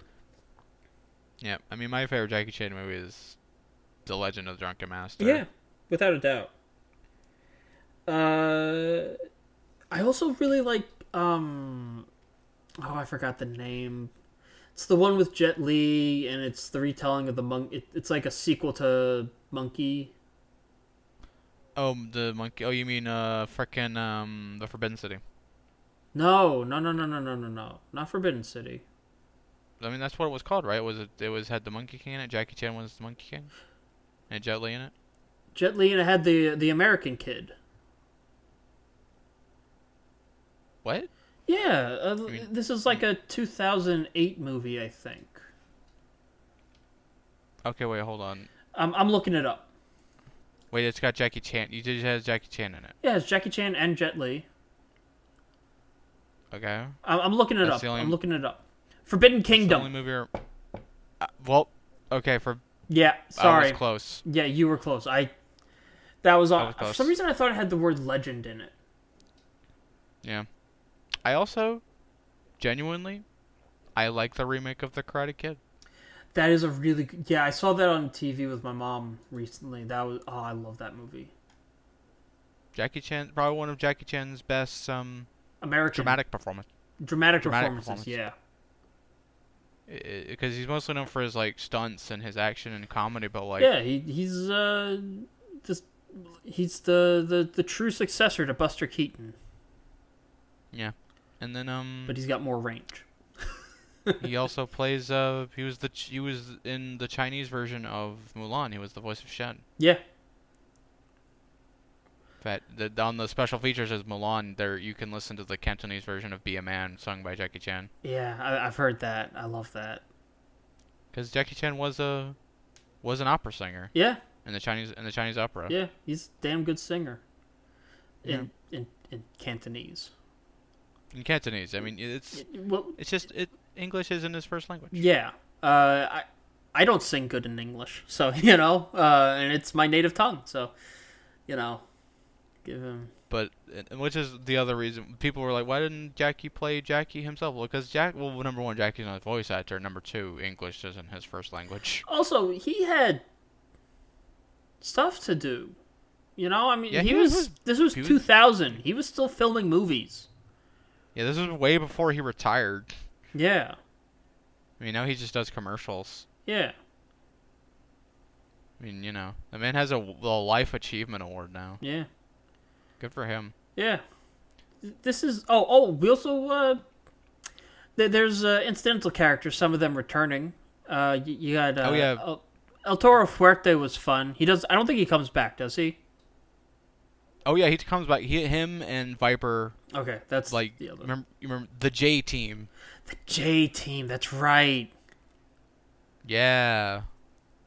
I was thinking when I watched the El Toro Fuerte episode, I was like, man, I really wish El Toro Fuerte stuck around. Oh yeah, no, he comes back quite a few times. Yeah, and Viper Him and has the whole. She has like a demi-romantic arc with Jackie almost, or they have like tension or like that sort of they like infuse that sort of tension into their dynamic later on or something like that. It's literally just Batwoman and Catwoman and Batman. Yeah.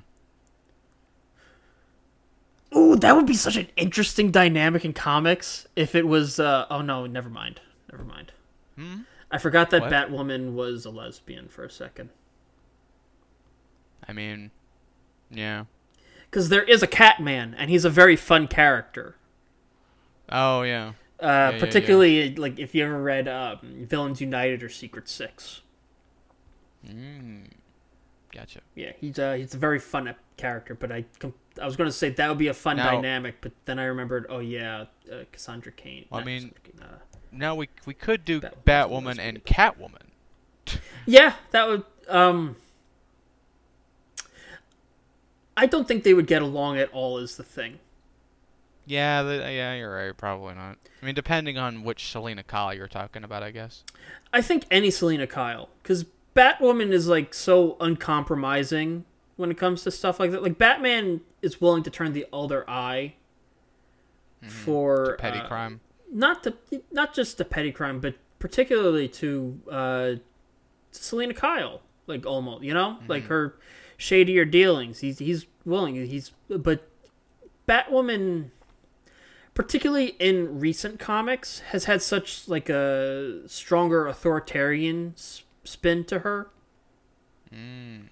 that I just don't. She's far, at least lately. I don't know about in the past. And you know what? I don't even know about now in comics, but a few years ago in comics when I was reading more heavily, she was like much more authoritarian. Like she has the military background, so she has like that military mindset. Yeah.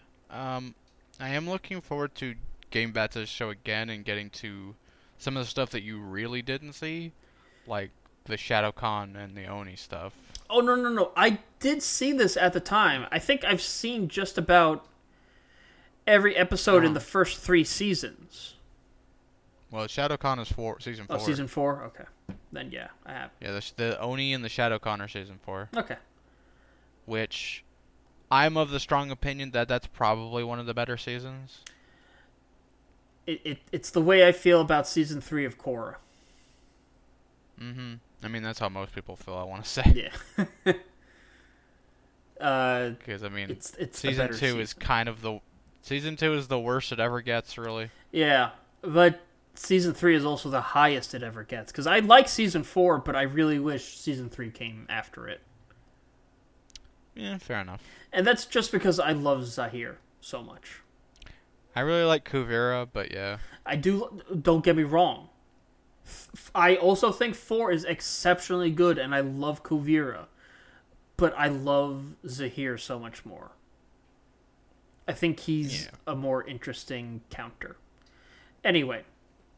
You got El Toro Fuerte and Viper who come back, and later on we see grown-up Jade in a time travel episode. Yeah, we do a couple of time travel episodes. We do that one, and we do the one where they go into the past. Yeah. I think it's with the same magic artifact or some shit. Yeah, probably. But I know when we see adult Jade, it's Lucy Liu. Yeah, it is Lucy Liu.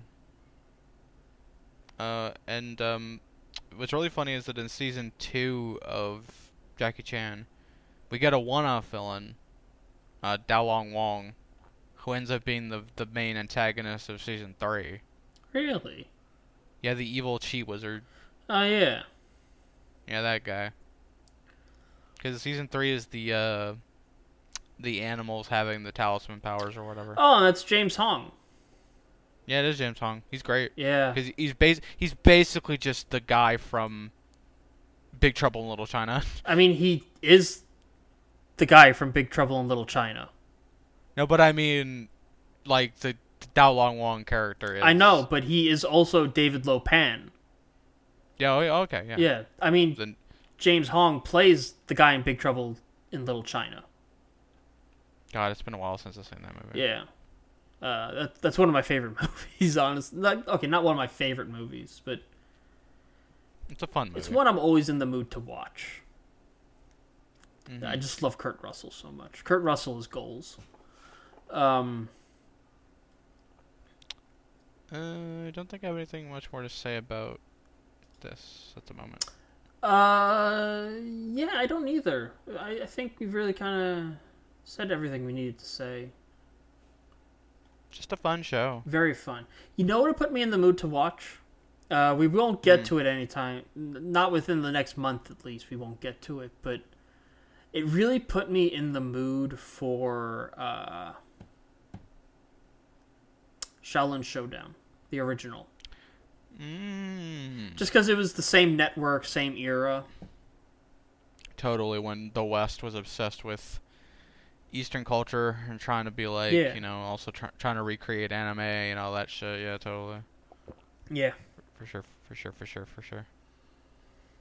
I wouldn't mind covering season 1 of Shaolin Showdown. I don't know what we would watch it with.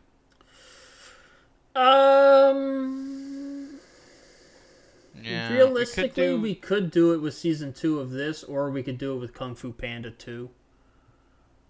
Both work. Yeah. Or we could do season 2 of this with Kung Fu Panda 2, and there's a couple other Kung Fu stuff we could do. Martial arts based things. Specifically Kung Fu, though. Can we not do Legend of the Dragon? Absolutely. Ever. I have Never had wanna that watch bookmarked for, since we started this. That show is so bad. I know. Watch it on your own time. Oh, yeah, my no. dude. I remember it vaguely. I'm never gonna... I've just deleted it. The bookmark. It's not good. Yeah. I have enough stuff that I actually want to watch on this show, not things I want to watch because I know it's a train wreck. Yeah. We had enough of that with Friday the Frog. Yeah. That episode made me realize that I hate doing... I don't enjoy the MST3K style of watching things that you know are bad on purpose to make fun of them. Mm-hmm. I don't enjoy it. Yeah. I'd rather watch something that actually has more to talk about. Yeah, I just need to watch something that I at least a little bit genuinely enjoy, or something that it's like, I know I genuinely enjoyed this at some point. I wonder if I still do. Mm-hmm. Or if it's interesting from a historical perspective. Yeah. But anyway. Yeah. So yeah, that's Jackie Chan Adventures. We're going to take another short break, and when we get back, skadoosh, Kung Fu Panda. See you then.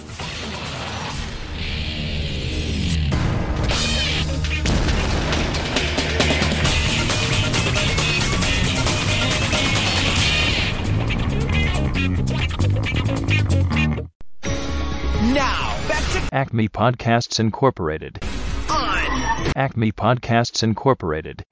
With karate, I'll kick your ass. Here to Tiananmen Square. Oh yeah, motherfucker, I'm gonna kick your fucking derriere, yeah. You broke the rules, now I pull out all your pubic hair. You motherfucker. And welcome back one more time to Acme Podcasts Incorporated, where I am still your host, Laser J, and with me, as always, is Kaiju Emperor. How you doing, Kai? Doing just fine. All right, we're at that halfway mark. We are at that halfway mark. I repeated myself because I'm going to... Well, I don't... Whatever. We're at the halfway mark. And, ooh, I need to catch my breath. Because, this is a good movie. Kung Fu Panda. Kung Fu Panda... Let's just... Right off the bat, before we say anything, I want to just state for the court, Kung Fu Panda is one of my favorite movies ever. Same. It's certainly one of my favorite DreamWorks movies. Yes. I love this movie. I think out of the people in this movie, I think it's some of their best... Oh, no, I can't say that. That's not true. These are really good performances, is what I want to say. People joke about the whole animated movies with the celebrity voice actors thing, and this is the first time we've ever had to really, really talk about it. Yeah. Because this is that personified, but in a good way. Yeah. I mean, fucking Dustin Hoffman as Shifu. Match is Shifu. Which, by the way, can we just unpack that name for a minute? It's just the Chinese word for master or teacher.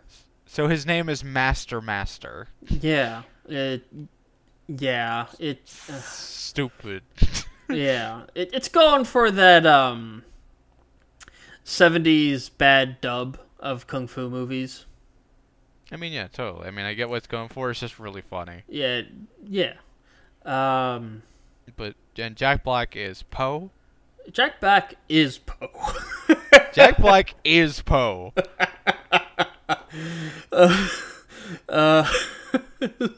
And all the Furious Five are played after Angelina Jolie is Tigress. Seth Rogen is Mantis. You got Lucy Liu as Viper. Yep. David Jackie Cross. Chan is Monkey. Jackie Chan is Monkey, and David Cross is Crane. Yep. And Randall Duck Kim as Oogway, and James Hong again as Mr. Ping. Yes. As Poe's dad. Other than martial arts, this movie does have other connections to Jackie Chan Adventures. Well, yeah, Jackie Chan and Randall Duck Kim. and James Hong. That's what I meant to say. James Hong, not Randall Duck Kim. I just like Randall Duck Kim. I mean, I do too. Oogway is one of my favorite characters. Yeah. Also, I got real sad at one point watching this movie because I remember Michael Clarke Duncan was dead. Oh. And I love Michael Clarke Duncan, and it's been so long since I've seen him in anything or anything that he was in. I love Michael Clarke Duncan. I'm a big fan of The Green Mile. The Green Mile's real good. And freaking Ian McShane. Tai Lung. Yeah, that's real good. All these performances are top notch. Yeah, there's not a bad one. Also, this is the only notable animated role for Seth Rogen. Yeah. Listen, I don't hate Seth Rogen like everybody else does, but he needs to stop being in everything. That's not the point I was trying to bring up. Oh, yeah, okay. Because I genuinely love Seth Rogen. I don't think there's ever been a movie he's been in that I didn't enjoy.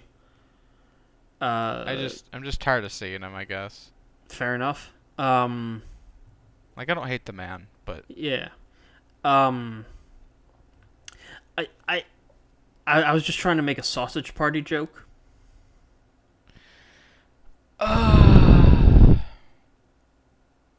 why did you have to remind me that Sausage Party existed? Because that's who I am as a person.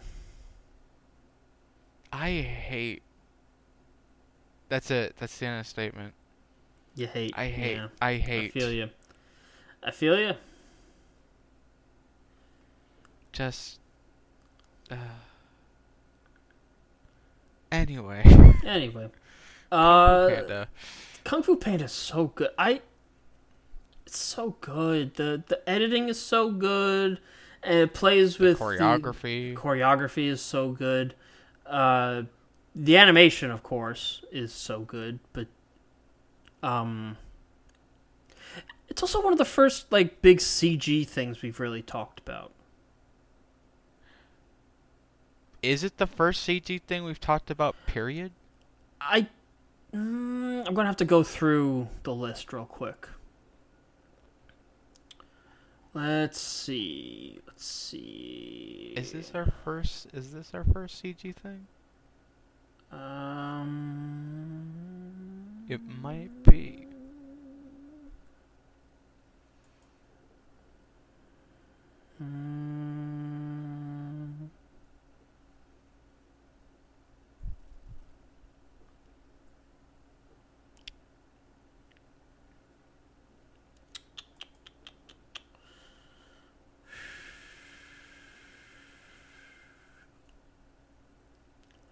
Let me see real quick. Nope, that's not CG. That's definitely not CG. I mean, we talked about Scoob, technically. Yeah, that was more of just like a spoiler cast, though.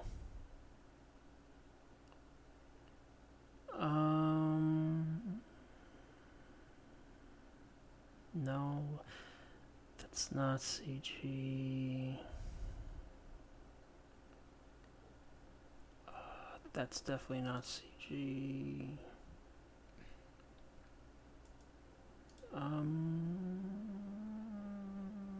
Nope, That's definitely not CG. Space Magicness was what again? Outlaw Star and Thundercats. That's right.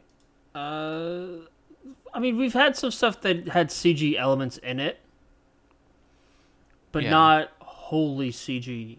Yeah. This is our first fully CG animated thing. Yeah.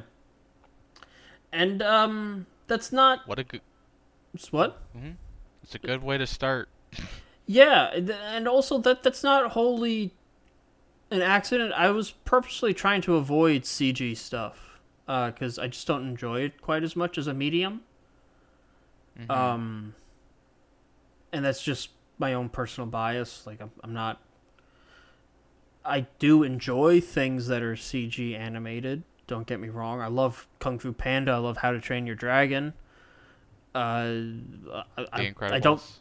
Yeah, I was just about to say I don't think I've seen a single Pixar movie that I didn't love.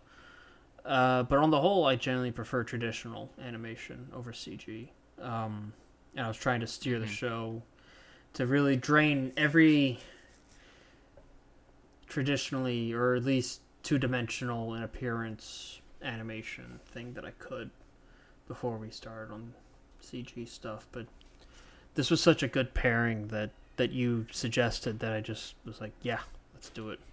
I mean, it's like how you wanted to avoid anime for a while. Yeah. And it's just like, fuck it, who cares? Yeah. And it wasn't so much that I This is wanted... Sorry, go on. Like, it's good. That's all that matters.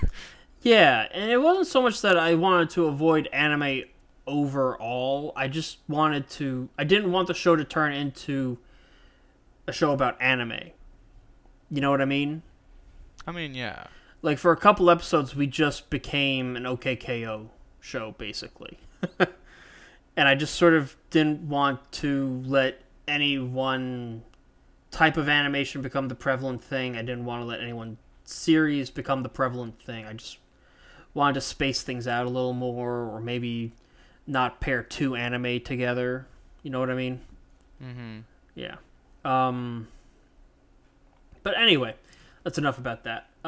So yeah, this is your typical. I mean, it's Rocky. You know, it's the guy. Well, Rocky's Underdog. Not the underdog. Yeah, it's the guy who's out of shape, who dreams big, who wants to make it, and the jaded teacher who doesn't want to train this mook, who eventually realizes, if I give him a shot, he will, and then he succeeds because, you know, he had it in him all along. He just needed someone to see it.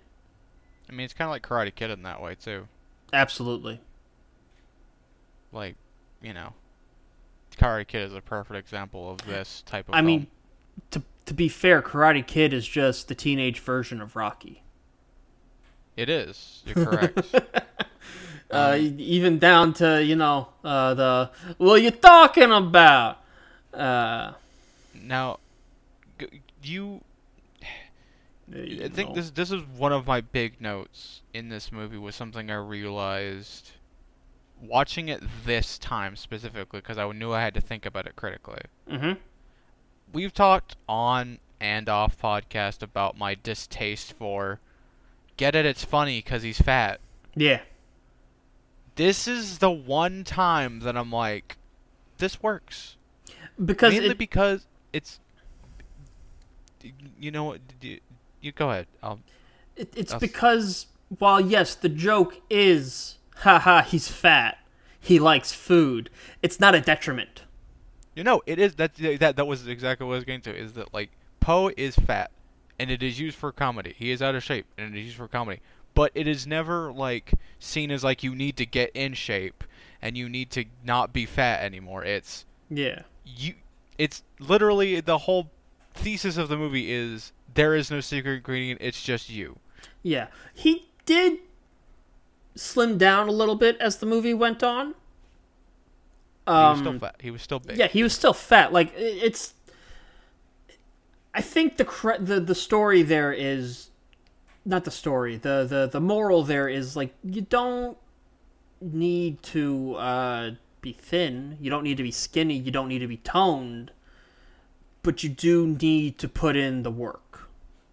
Yeah, and also, like... You can be strong, you can be powerful, you can be fast, and you can still be fat, but you have to actually work at those things. And he worked at those things. And it's also about, like I said, the message of the movie is, it's about...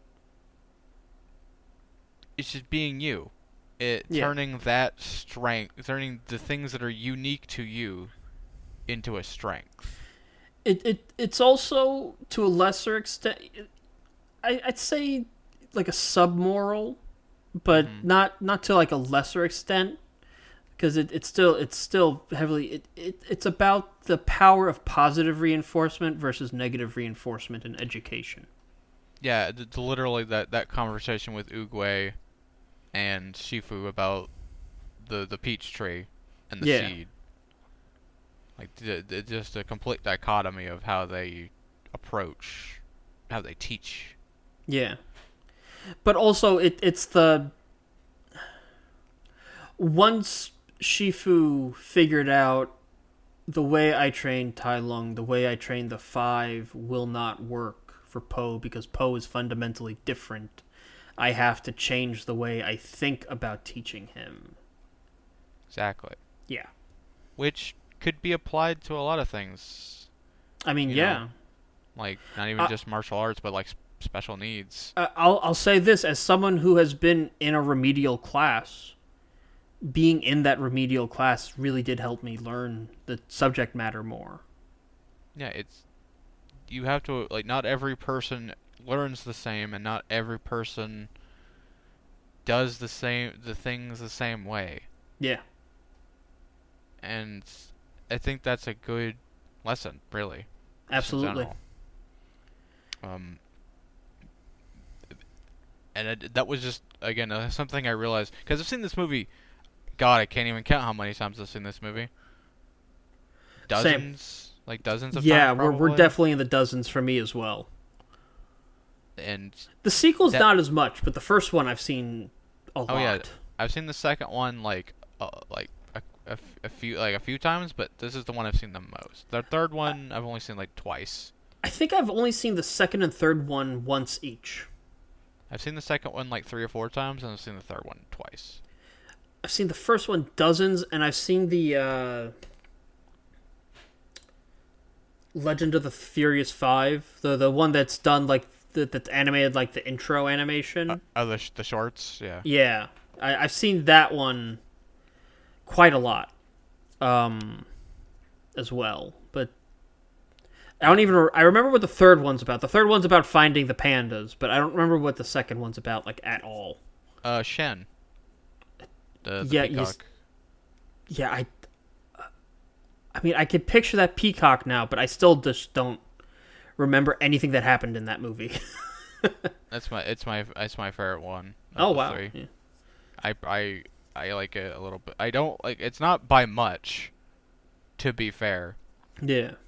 It's just the only reason, like, it's just as good as the first one. I just prefer the villain. I feel you. That's I my think own. Go on. Well, no. You finish your thought. Like, it's just like they're just as good. They're both great animation, and it's just like I just prefer the villain in that movie specifically, and that's the thing that just kind of bumps it up a little bit for me. But okay, I feel you. I don't remember Shen at all. Like, I can picture him in my head. I just don't remember what his deal was. You don't need to tell me, because we're doing Kung Fu Panda 2. Oh yeah, no, we're watching all 3 of these movies eventually. Yeah. I don't know about the TV show. I've seen a little bit of it, and I didn't much care for it. It's fine. Yeah, I didn't much care for it. Also, there's more than one TV show. I saw the first one. Yeah, I know what you mean. The Legends of Awesomeness. Yeah, I didn't much care for that one. It was fine. Yeah. Not great. It was fine. Was the second or third one any better? I didn't see any of them, so okay. I don't know. Yeah. Tai Lung is definitely my favorite villain from the series, though. Like, Ian McShane's performance, and also just big angry snow leopard who loves fighting. Which, by the way, can we talk about the theming? Like, Sure. most people know mantis style, snake style, crane style, whatever. Leopard style is an original style of kung fu. Interesting. Yes, leopard style is an actual style. It's Southern Kung Fu. Yeah, Southern Wushu. Yeah, Southern Wushu is leopard style, and I believe Tiger is Northern style. Yeah. That's sort of the difference, but you know. I had a friend in high school, and we were in a class in college, in our first year of college together as well, who was actually a Southern Wushu instructor. Oh. Southern Temple Wushu, what's it? Mount Song Kung Fu in Tampa, Florida. Is a kung fu school I have always meant to start going to. A friend of mine is he is actually like a 4th or 5th degree black belt in kung fu, Nice. and he actually does instructing on the side sometimes. Nice. Yeah, but anyway, Tai Long. Tai Long, I just... Okay. Half of why I love Tai Long is actually brings me into a much overall large conversation that I wanted to have about Kung Fu Panda. Mm-hmm. These are my favorite styles of anthropomorphized designs. Where we see Tigress and we see Tai Long, we see other characters, they can still run on all fours. They can get that extra speed when they need it from doing that, but at the same time, their proportions are just exaggerated enough that they can become bipedal.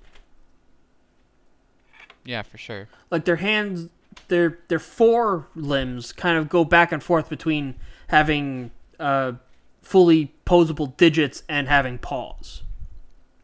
Yeah.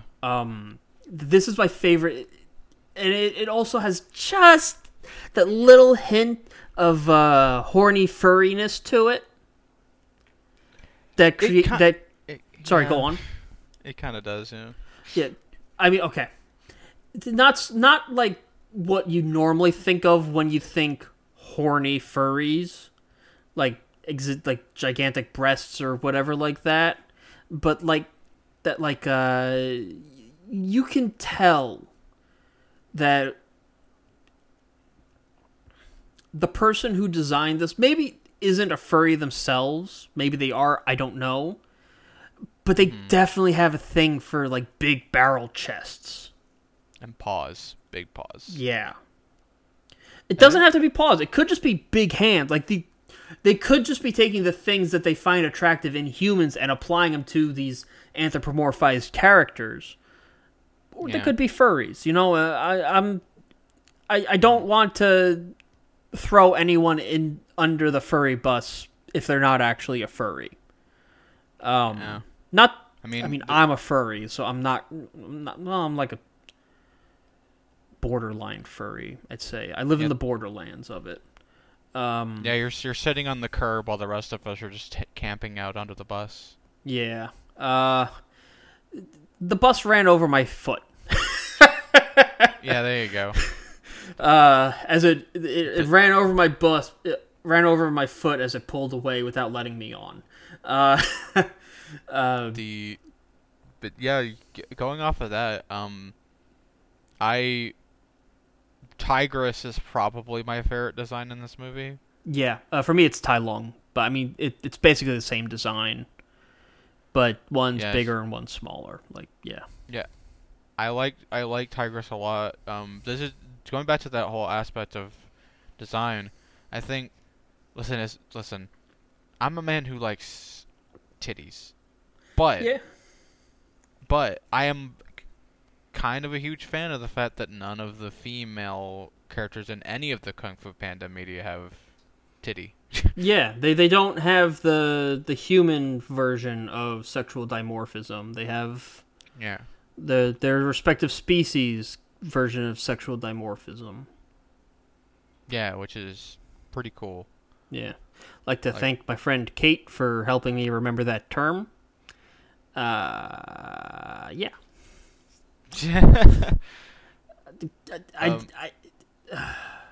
Yeah. Even before I watched this movie and I wanted to bring up this conversation about this being my favorite style of anthropomorphization, I had a conversation a few weeks ago where I just really wanted to use the term sexual dimorphism, and I could not remember that word. For the life of you? Yeah. For the life, I could not remember that phrase. I knew sexual was in it, but I couldn't remember dimorphism. Yeah. And then, like, earlier this week, I finally was just like, oh, just ask Kate. She knows. She's the one who always uses it. Yeah, she knows animals. Yeah, she knows aminals good. Aminals. Animals, whatever. Continuing off of that Tai Lung conversation. Yeah. Tai Lung... I'll say this for Tai Lung. He definitely makes a good first impression. His escape from the prison is easily the coolest scene in this whole fucking movie. Yeah. Or the five fighting him on the bridge. Yeah, both scenes are really cool, and it just serves to, like, show off this film has amazing choreography. It's not just a good animated film, it's a good martial arts film. Yeah. Like, straight up. No jokes here. I'll tell you, actually, bringing up my buddy, my high school buddy, who was a kung fu instructor. He was always, like, I was always kind of, like, embarrassed to admit to him, because I knew, like, he's the kung fu guy. I was like, man, I fucking love Kung Fu Panda. I was like, oh, yeah, we love that, too, at the place. We always go out for Chinese food after training, and then we're just talking about either that or some other Chinese kung fu movies, and it's just like, I was like, all right, yeah, so kung fu people like this too, okay. Yeah, totally. Yeah, I mean, it's respectable, you know? I mean, a lot of people who, at least who are American, most likely got into kung fu because of kung fu movies. Yeah, well, interesting thing about this guy, he was Chinese. I mean, he could be Chinese American. Yeah, he was Chinese American. But I don't think he got into kung fu. I think he told me that his parents signed him up for it when he was young, and he just got really into it. And then he saw kung fu movies, and he got even further into it. Yeah. Like he connected to it immediately because, like, I think Power Rangers he probably saw Power Rangers and he was like, I want to learn martial arts. Because he was the same age as me, so, like, we grew up on the same shit. But yeah, anyway. And the other scene I really like with Tai Lung is, of course, when he confronts Shifu. Yes. And there's that it's half a second.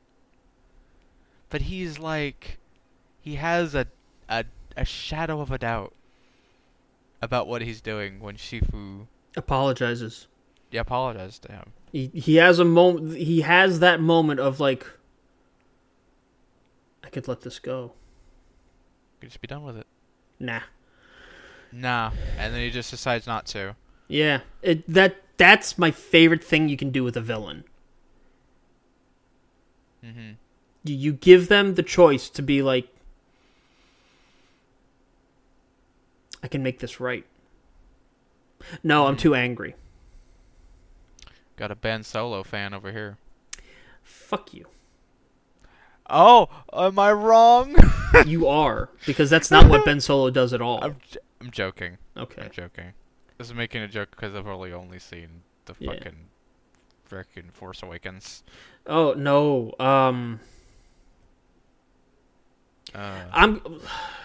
We can't. I want to though. I want to. We can't. I have to defend myself. You insulted me. I was joking. I don't care. All right. Well. Okay. In The Force Awakens, that was a ploy. Sith lies. There was never a shadow of a doubt. Him saying, I need you to help me, wasn't, I need you to help me come back to the light. It was, I need you to help me further myself down this path.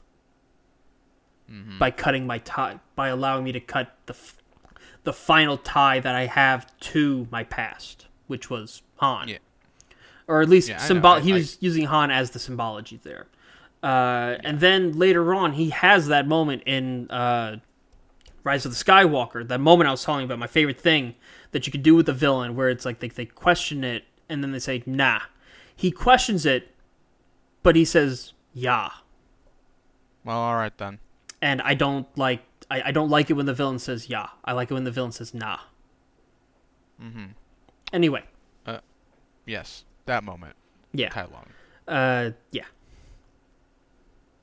Also, I just like how, like, Tai Lung is very much supposed to be the same situation as Poe, but the polar opposite. Yeah. They both love Kung Fu. They both love their fathers, their adoptive fathers.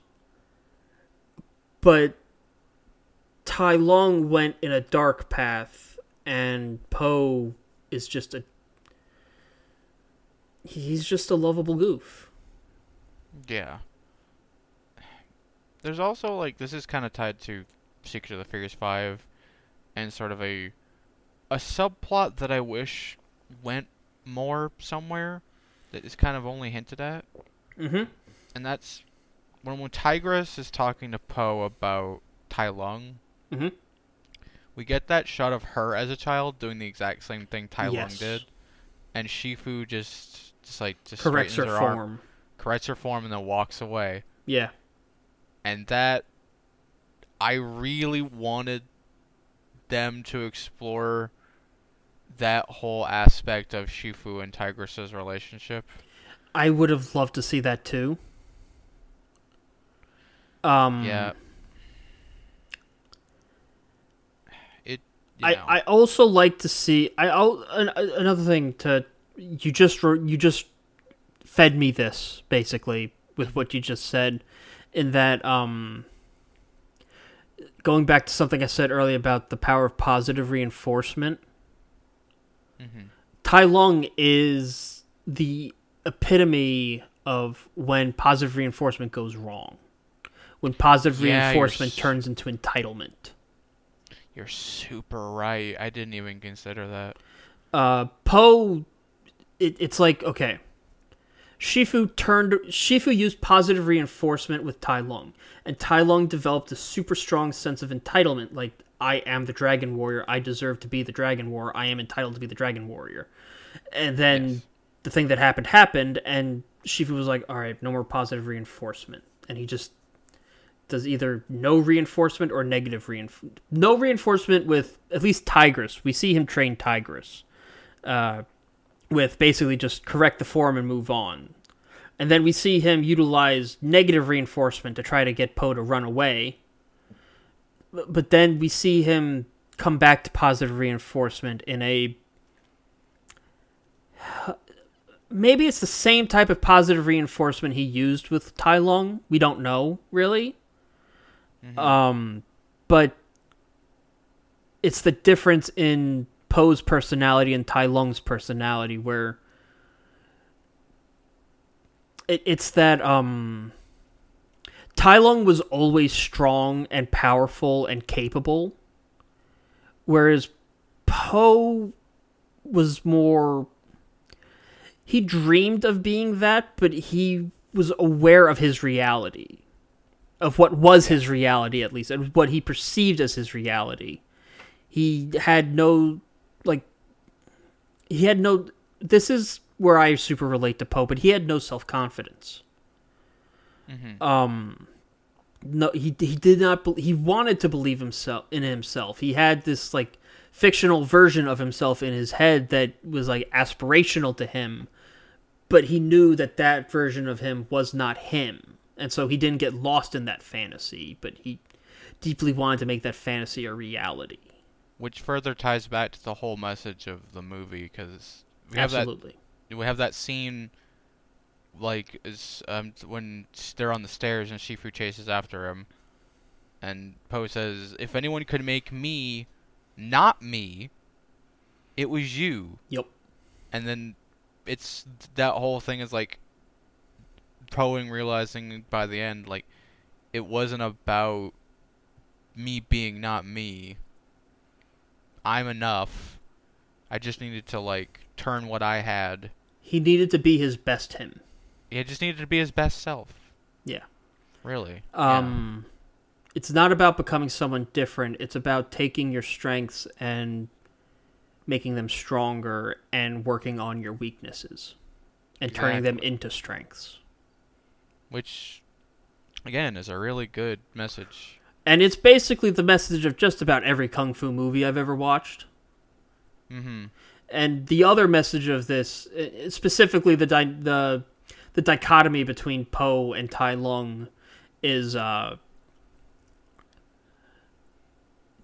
this being another, like, majorly common theme in kung fu movies is humility versus pride. Yeah. Like, I love that scene at the end where he finally gets the scroll, and he's like, I don't get it. He's like, don't worry, I didn't get it at first either. Yeah. There is no secret ingredient. And he just gets angry. Yeah. Like, it's just My favorite part, and I know this is probably one of the things, this is the sort of thing that would probably make you groan, but my favorite part was when Jack Black actually did sit on him.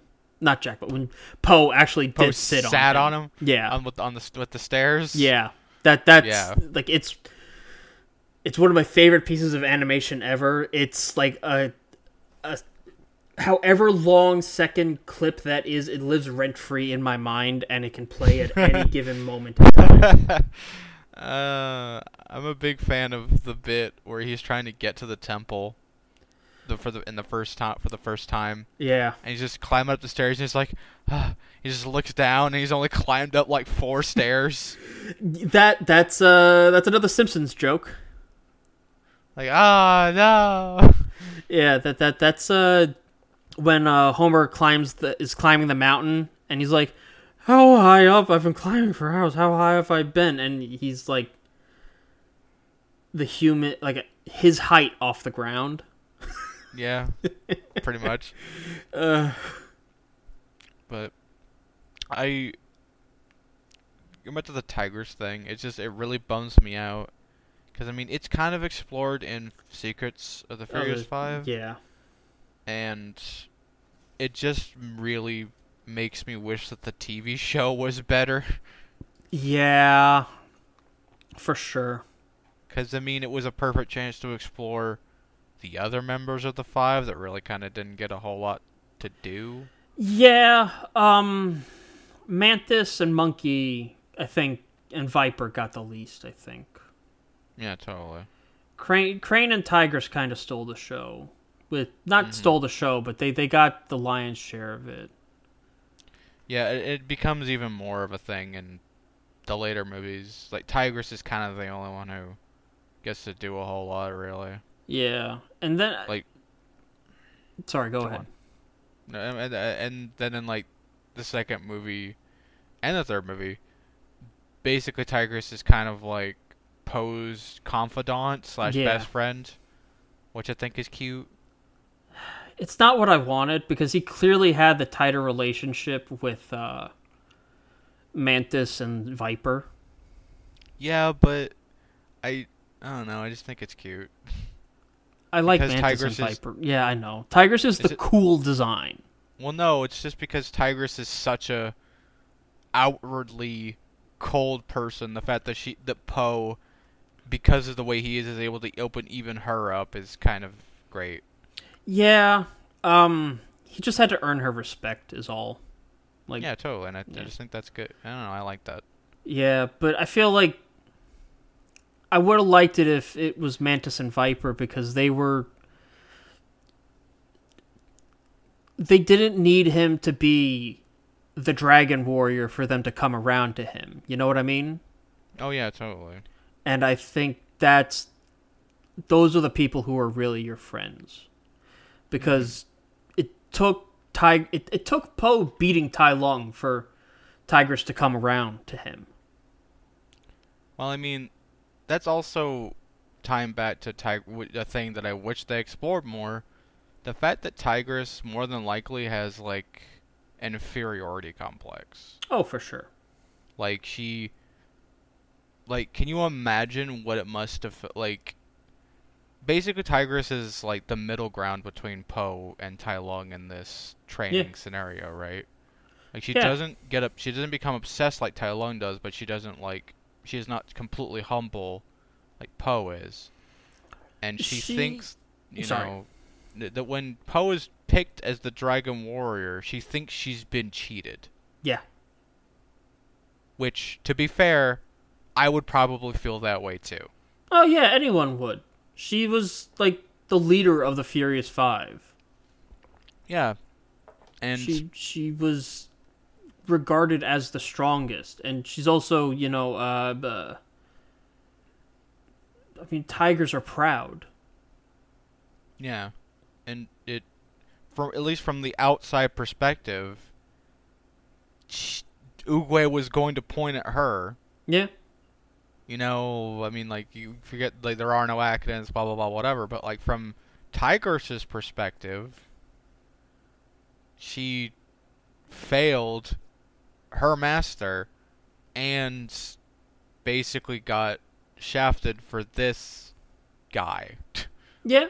No, I definitely see what you're saying. I just don't have a good argument. There's like, you're right. I still disagree, but you're right. Because we're making two different. We're making two different points, is what I think is happening. Yeah. Just because you're right doesn't mean you're correct. Yeah. To quote Fate. Ugh, I hate that quote. It's in context. It's one of those, and now I will pleasure myself with this fish moments. Yeah, pretty much. People die when they are killed. It makes sense in context. It makes sense in context. Yeah.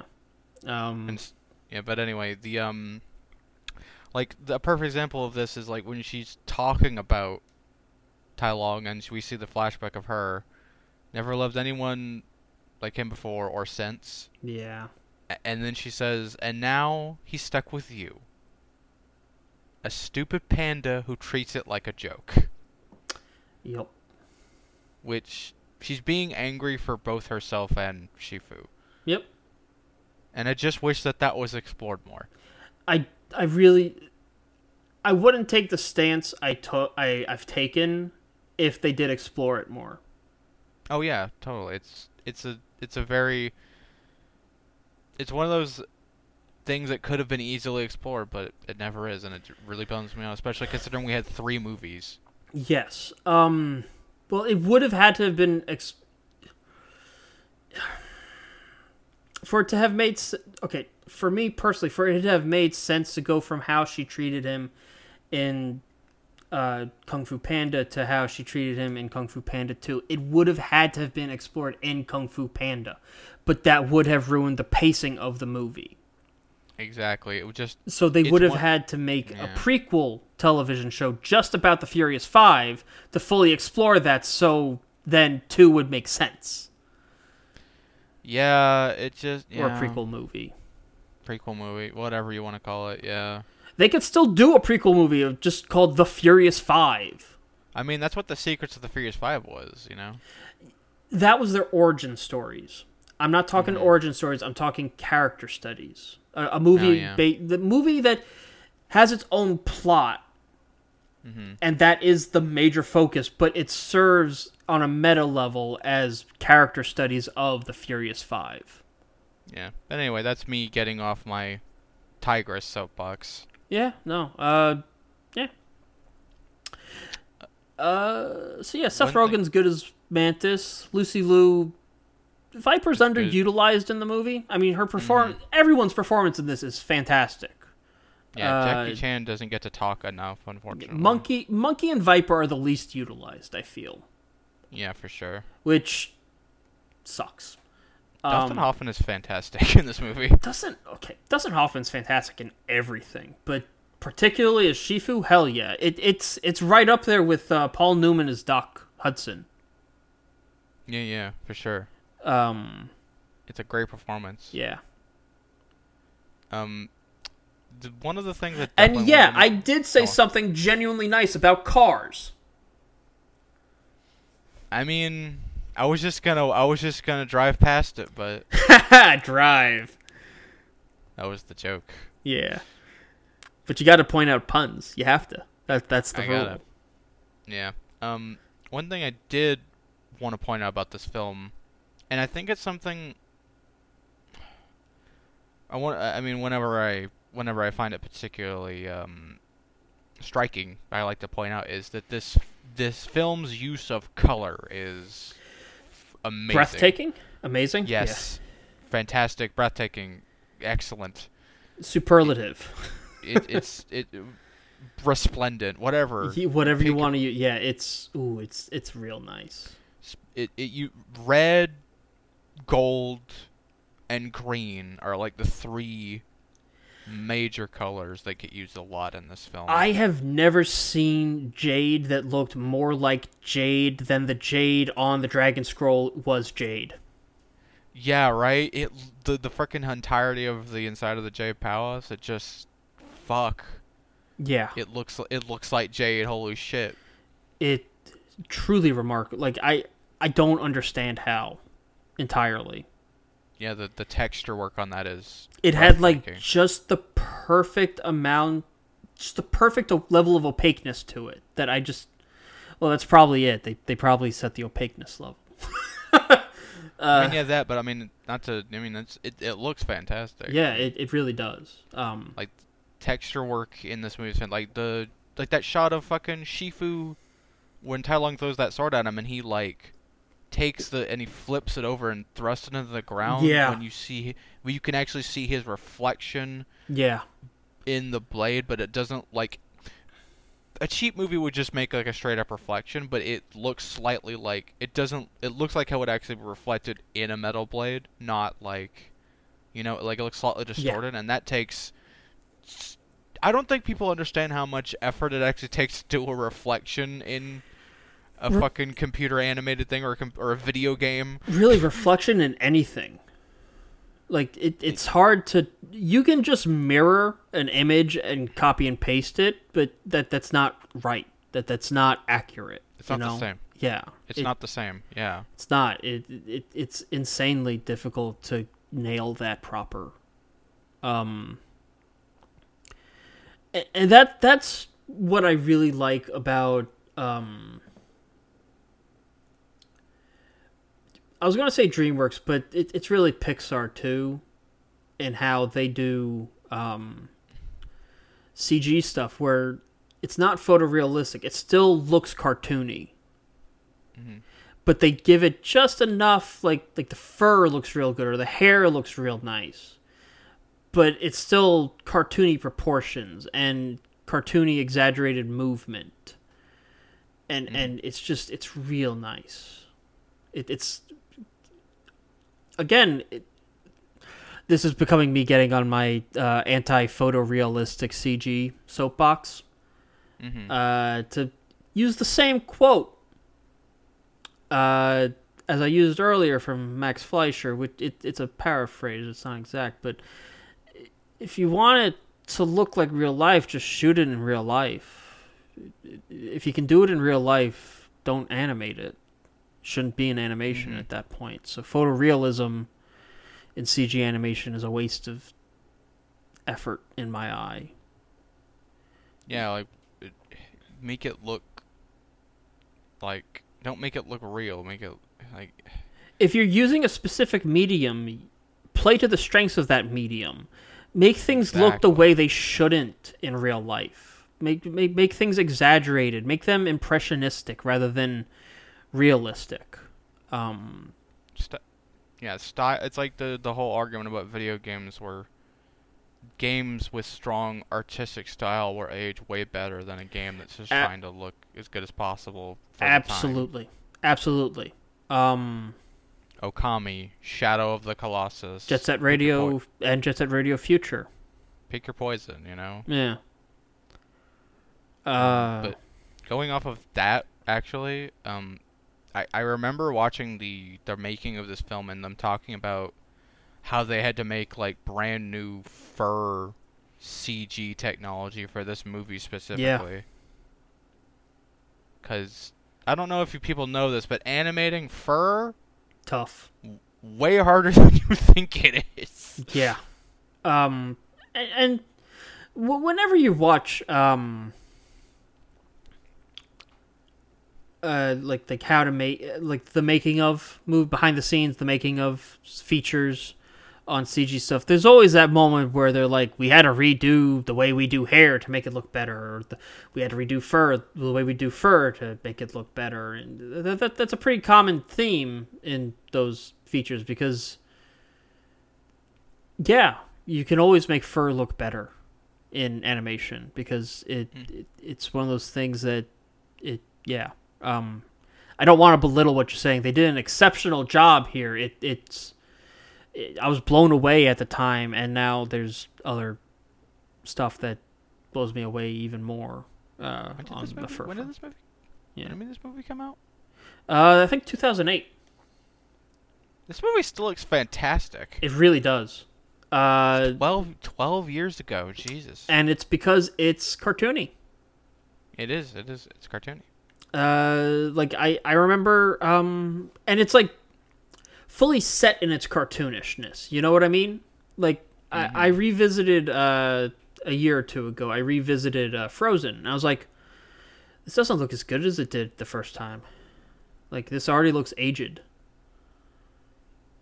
Yeah.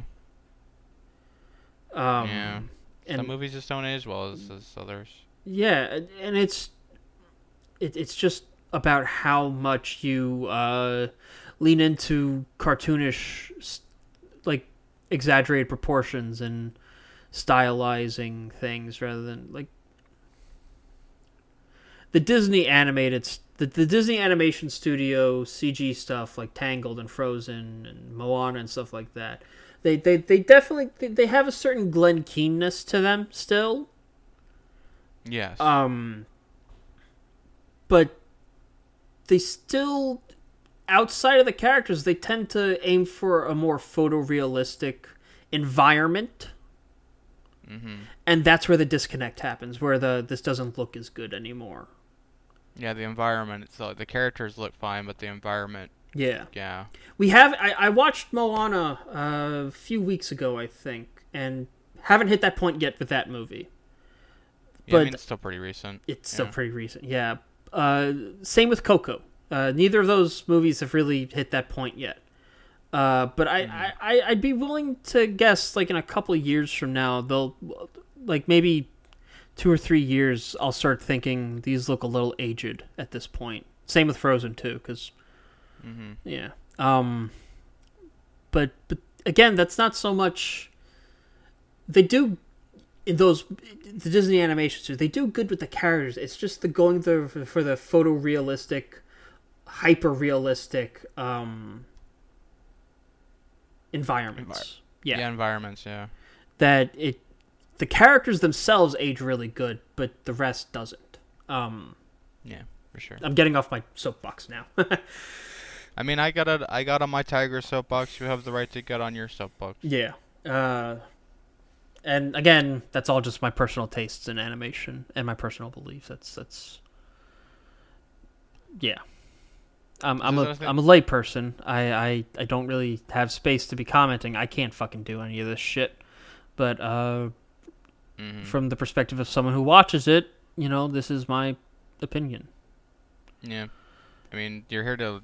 I mean, if you're listening to this podcast not to hear opinions, I don't know what you're doing here. Yeah, and I mean, we're here not only to give our opinions, but also, you know, to provide analysis. Yes. And this is analysis. Analysis sometimes Analysis will always be tinted by opinion and biases because we're humans, and humans have bias. So there's no getting around it. It's your job as the viewer or listener or reader to pick your way through the bias and find the information beneath it. Yeah. See the end quote from Ratatouille about criticism. Yeah. But this has nothing to do with anything we were just talking about, but I don't think we've mentioned him enough, but holy shit, I fucking love Oogway. Oogway's great. Just like a real nice old tortoise. He's so fucking funny. That is bad news. There's just news. Yeah. There's no good or bad. Tai Lung has escaped. That is bad news. That is bad news. or that bit where he's like, "Do you wanted to see me? Is there something wrong? Why would there be something wrong? Maybe I just wanted to see my friend. So there's nothing wrong. Well, I didn't say that." And then just starts blowing out the candles. Yeah. And he also was the first time I heard that saying about yesterday is history, tomorrow is a mystery, but today is a gift. That's why it's called the present. Yup. It's the first time I ever heard that. It's very good. Yeah. Hold on, I'm just confirming something for myself real quick.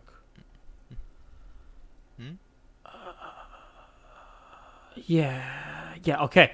There's one other voice cast that's worth mentioning. Well, actually two. Three. Wayne Knight's in it. He's the gang boss. Kyle Gass makes an appear. KG. He plays KG Shaw. Rage Cage from Tenacious D. Oh, yeah. Kyle Gass, KG. He voices KG Shaw. I don't know who that character is. Might be just a rando. Yeah, it might just be a rando.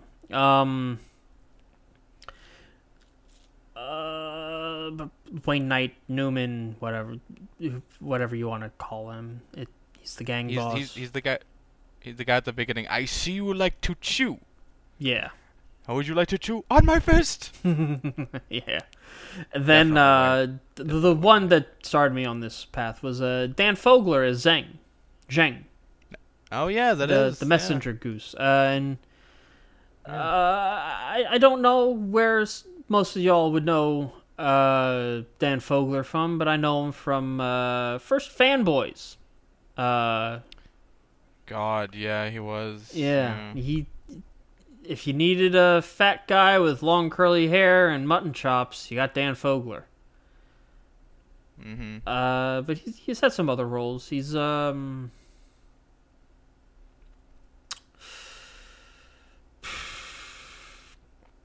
just said he has a bunch of some other roles, and then I don't really list any of them. But I'm trying to pick out the ones that are good.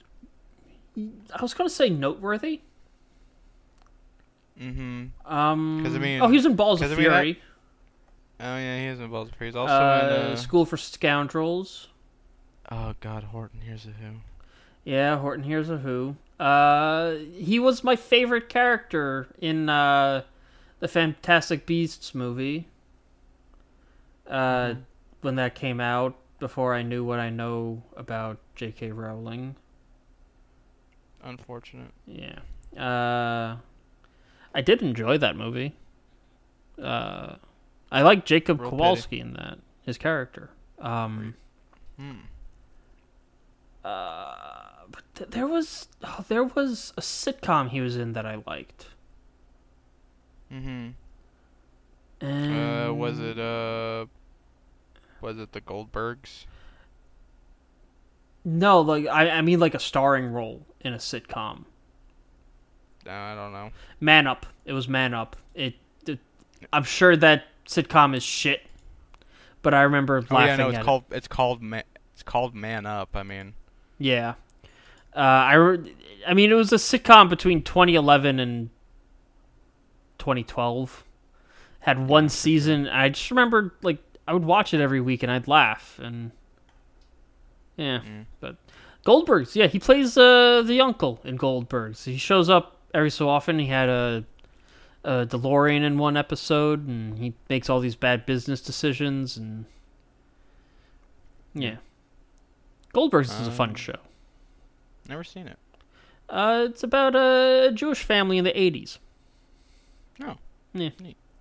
And the main character is, he's basically us if we'd been born in the 80s. He's in the AV club. He loves recording shit on his VHS camcorder and Yeah. Transformers and Star Wars, and he wants to be the kids in the Goonies and all that jazz. Yeah. Anything else we want to say about Kung Fu Panda? Um, I think I've kind of said my piece. Yeah, I think the world's ready for Kung Fu Panda 4. I'll say that. As long as don't. Kung Fu Panda 4 is actually Kung Fu Panda 0, Adventure of the Furious 5. Or Birth of the Okay, Furious 5. I see that I can get behind. Yeah, it's not so much we have the origin stories of the Furious 5, but I want to see them become the Furious 5. Yes. This I can get behind. Yeah. And obviously Poe won't be in it, but that's a shame, but Poe's had 3 movies to himself. Give me I want to see the 5. Let Monkey and Viper do something, because they don't get to really do too much. Nope.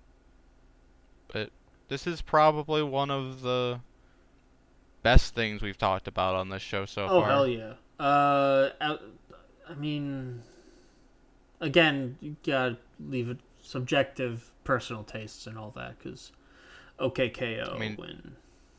I mean, it's like, this is just one of my favorite things. I feel you, yeah. It's one of my favorite movies ever. Absolutely, yeah. I'm trying to think if there's anything I actually genuinely enjoy more on here, and like not counting stuff we've talked about during our week segment or the upkeep segment. Yeah. I mean, it's kind of just maybe OKKO. I can think of stuff I like almost as much or equally, but not more.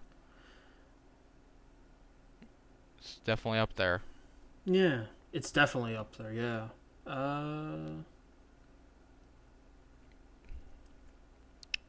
But I can't think of nothing. No, I can't really either. Well, I mean, okay, no, Kimetsu no Yaiba is still my favorite shonen anime. Honestly, it's become my favorite shonen anime. I love Inuyasha. Yeah, but not more than Kung Fu Panda.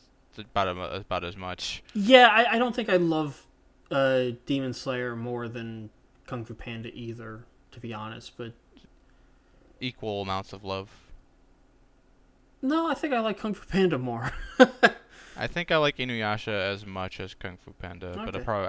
but I don't know. I might like this a little more. Yeah.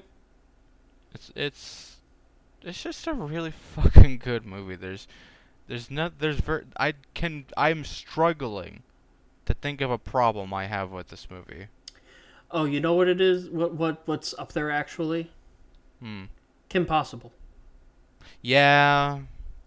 You're correct. And Cats Don't Dance. Those two for sure. I love Cats Don't Dance. I don't like it as much as this movie, but it just has a real special place in my heart. Same, yeah. I think Kim Possible might be the only thing that actually beats out Kung Fu Panda on this list. It's real close for me. Yeah, they're neck and neck. It's like they haven't reached the finish line yet. It's going to be a photo finish. Yeah, and for sure. The finish line will never come. So. Yeah, never. But yeah. So we gonna. Yeah, I got. You good? On. Yeah, well, I'm good. Okay, then we'll be back for the last time this episode in a couple seconds for you. And when we do, we're going to close this shit out. See you then. Although the future is a little bit frightening, the light is your rising.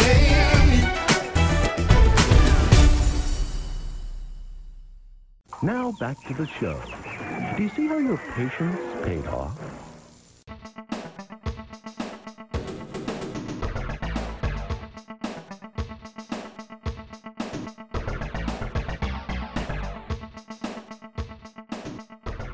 And welcome back one last time to Acme Podcast Incorporated.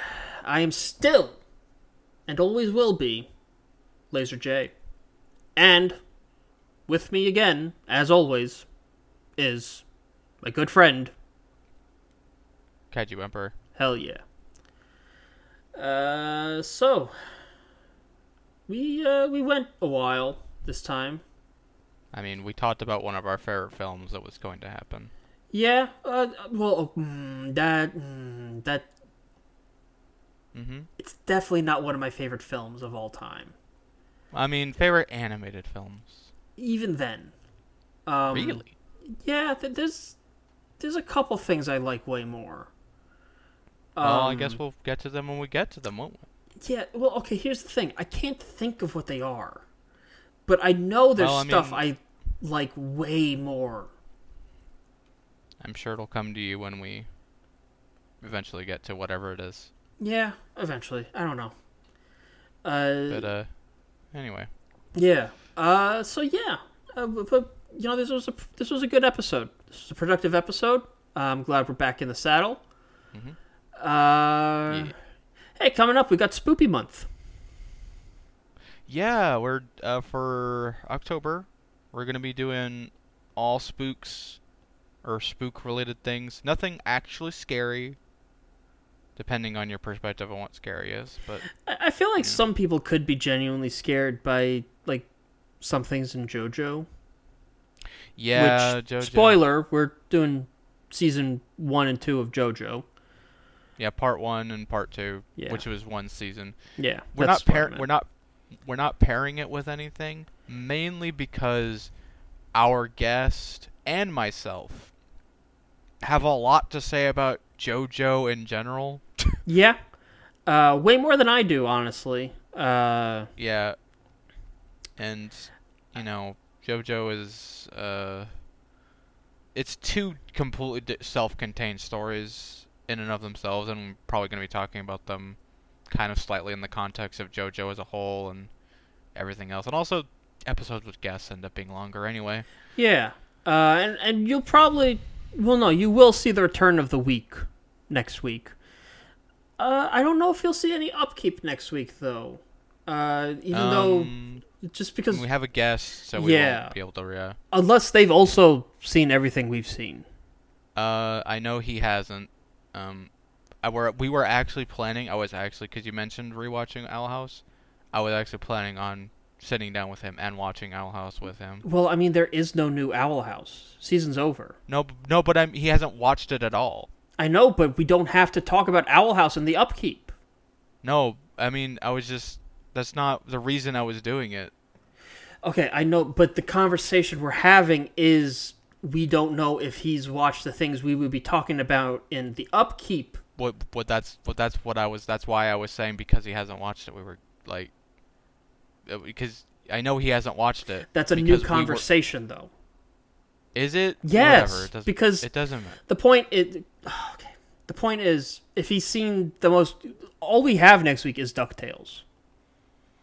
That's not. There's no Amphibia this week. There's no Amphibia next week. My point is that I know he hasn't seen it because we were planning to watch it together at some point. DuckTales? Well, that too, yes. He hasn't seen DuckTales at all? No. Oh, okay. Not at all. Okay. He hasn't seen DuckTales or Owl House or whatever, or any of them. You know? That was my... Why is he coming on the show then? I'm kidding. He doesn't... I'm kidding. No. I'm kidding. Yeah, I know you're kidding. Yeah. I also don't know who this guest is, honestly. I'm completely perplexed. Adrian. Oh, Adrian. Okay. Yeah, I Adrian, forgot. you've met Adrian. Yeah, once. And once, yeah. Yeah, I know their shtick. I know their spiel. There's no other person I would ask to come on for JoJo. Okay, yeah. I just forgot. I know we've had this conversation. I just forgot who you wanted on for JoJo. He has a Joestar birthmark tattoo. Yeah, I mean, I know someone with that too. Like there's no one I know who I would rather have come on. It's Okay. like there's no one I'd rather ask to come on for Lupin the Third than KP. Okay. Yeah, but anyway. Yeah. So yeah, but also in Spoopy Month, giving you a rare treat, and there's going to be an episode every week. Yeah. Because we're going to have a special episode on Halloween. Yes. But every week, like not just one extra episode on Halloween, but every week of October there will be an episode every Monday. Oh, seriously? Yeah, that was the plan. Oh, well, then it's a good thing we're only watching part 1 and 2. Yeah. Well, I mean, how many episodes is that again? It's like 26. That's doable in a week. No, totally. I mean, you know. Yeah. I mean, and I know even if Adrian doesn't finish it, he's seen it so many goddamn times. Yeah, he's the JoJo super fan, which is why we're having him on. We're having him on. But anyway, and then we're going to be talking about we're going to have KP back on, and we're going to be talking about the Alvin and the Chipmunks monster movie duology. Yeah, and we haven't worked out everything we're doing yet, right? Those are the first two. Yeah, those are the first two. Okay. Because I do know at some point in this month I want to talk about Monster House. Because I genuinely love that movie. Yeah, we can talk about Monster House and... you want to talk about... Oh, you know what we could do? What? We could do Coco and fucking Book of Life.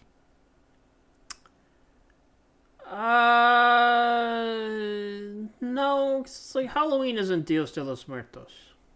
Yeah, but it's in October. When is they're Dia both de los Muertos? And also, they're spooky. Or spoopy. If there's... Oh, it actually begins on 31st. Well... So we could just do that for the 31st and say... well, okay. Yeah. What do I want to do? Mm-hmm. 31st is a Saturday. Which means we also have to have an episode that Monday. Okay. I mean, since Dia de los Muertos does start on the 31st, it would be appropriate that it comes out on the Monday after. Right? No. But the Monday after is November. Oh, yeah. I think the, But it... Oh, wait, no. Hmm? Dia de los Muertos ends on Monday, November 2nd. So we'll do that Monday. Oh, yeah, alright. To ring out the Day of the Dead. Yeah, so... Which means we also need an episode for the 31st and the 26th and the 19th and the 12th. Okay. Are you sure you want to do every week? Yeah, no. We can do movies. Movies will be quicker. This is true, but I don't know how many spooky movies we're gonna... I mean, we could do specials. Yeah, Halloween like specials. even just hour-long TV specials or something like that. Yeah, and they don't have to be... we don't have to do long episodes either. Okay, here's what I'm thinking. You know what? We should just wrap up and talk about this. Yeah, that is what we'll do. Let me just real quick write down what I want to do so I don't forget, because I will absolutely forget between finishing this and us talking, because I am forgetful and my Adderall has definitely worn off by now. Also, we keep doing this. What? Keep having conversation we should have off podcast. Yeah, well, that's Just about every podcast I've listened to, anyway. So. Yeah, you know. Outside of like narrative podcasts, but yeah. But anyway. Look forward to Spoopy month. Looking forward to Halloween month long. Spoopy time spectacular. But until then, if you want to get in contact with us, you can find us on Twitter at Podcasts Inc. That is at Podcasts Inc. Where can you find us on Tumblr? You can find us on Tumblr at acmepodcast.tumblr.com. That's acmepodcast.tumblr.com. That's right.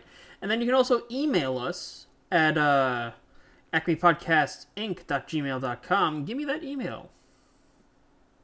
That's acmepodcastinc@gmail.com. Damn right it is. So let's real quick check the Ask box and the email. Not that, I mean, we've been radio silent for quite a while, so it's unlikely that we'll have anything. Yeah, Ask box is empty, unfortunately. Yeah, and so is email. But oh, well. Email's always. Yeah, we've gotten a few asks, though. Yeah, we have, and it's been fun. I like those. Oh, that actually reminds me, I had an addendum I wanted to make to a conversation we had last time. Mm-hmm. I said that the DL-18 is my favorite blaster from Star Wars, and then I used Luke Skywalker in Return of the Jedi as an example. He didn't actually carry a DL-18. He used the Force to pull it from the hands of a bounty hunter in Jabba's palace to threaten Jabba with. Nerds! Yeah. Anyway. A better example of someone who actually wielded a DL-18 that was Force sensitive is Kanan Jarrus in Star Wars Rebels. Anyway. Also, I said my favorite real-world rifle is I think I said Springfield model 1913. I think it's actually model 1903. Let me... Mm-hmm.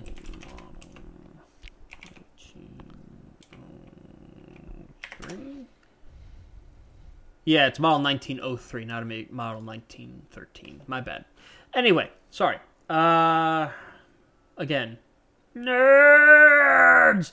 That wasn't the same voice Nerds. you did at all, but yeah. Nerds. Yeah. Anyway. Yeah. So, yeah. But if the show's not who you want to get in contact with, and you want to get in contact specifically with us, I'm going to make this real quick and just give mine real quick, and that you can't. I'm off social media. So the email and the email. The email is how you get in contact with me personally now.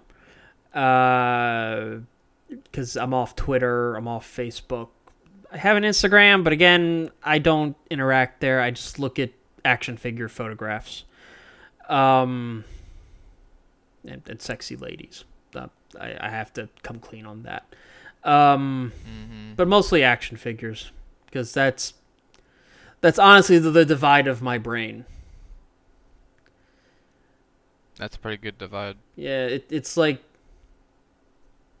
90% action figures, 7% Star Wars, and then the rest is sexy ladies.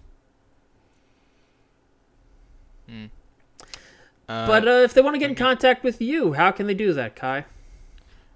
You can find me at kaiju_emperor on Twitter. That's at kaiju_emperor, KAIJU_EMPEROR, kaiju_emperor. And you can also find me on Tumblr, kaiju-emperor, spelled the exact same way, kaiju-emperor.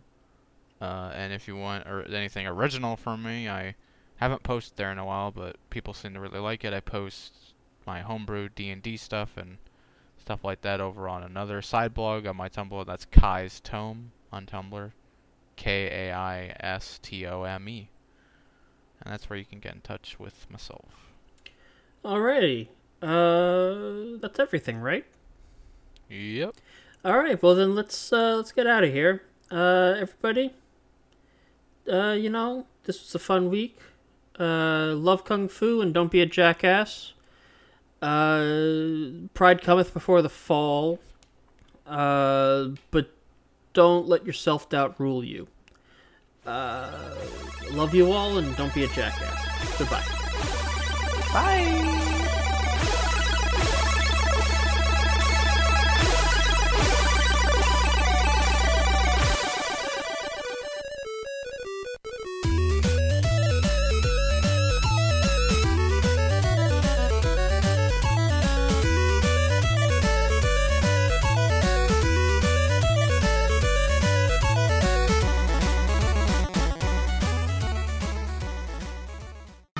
Does that mean the show's over, Dave?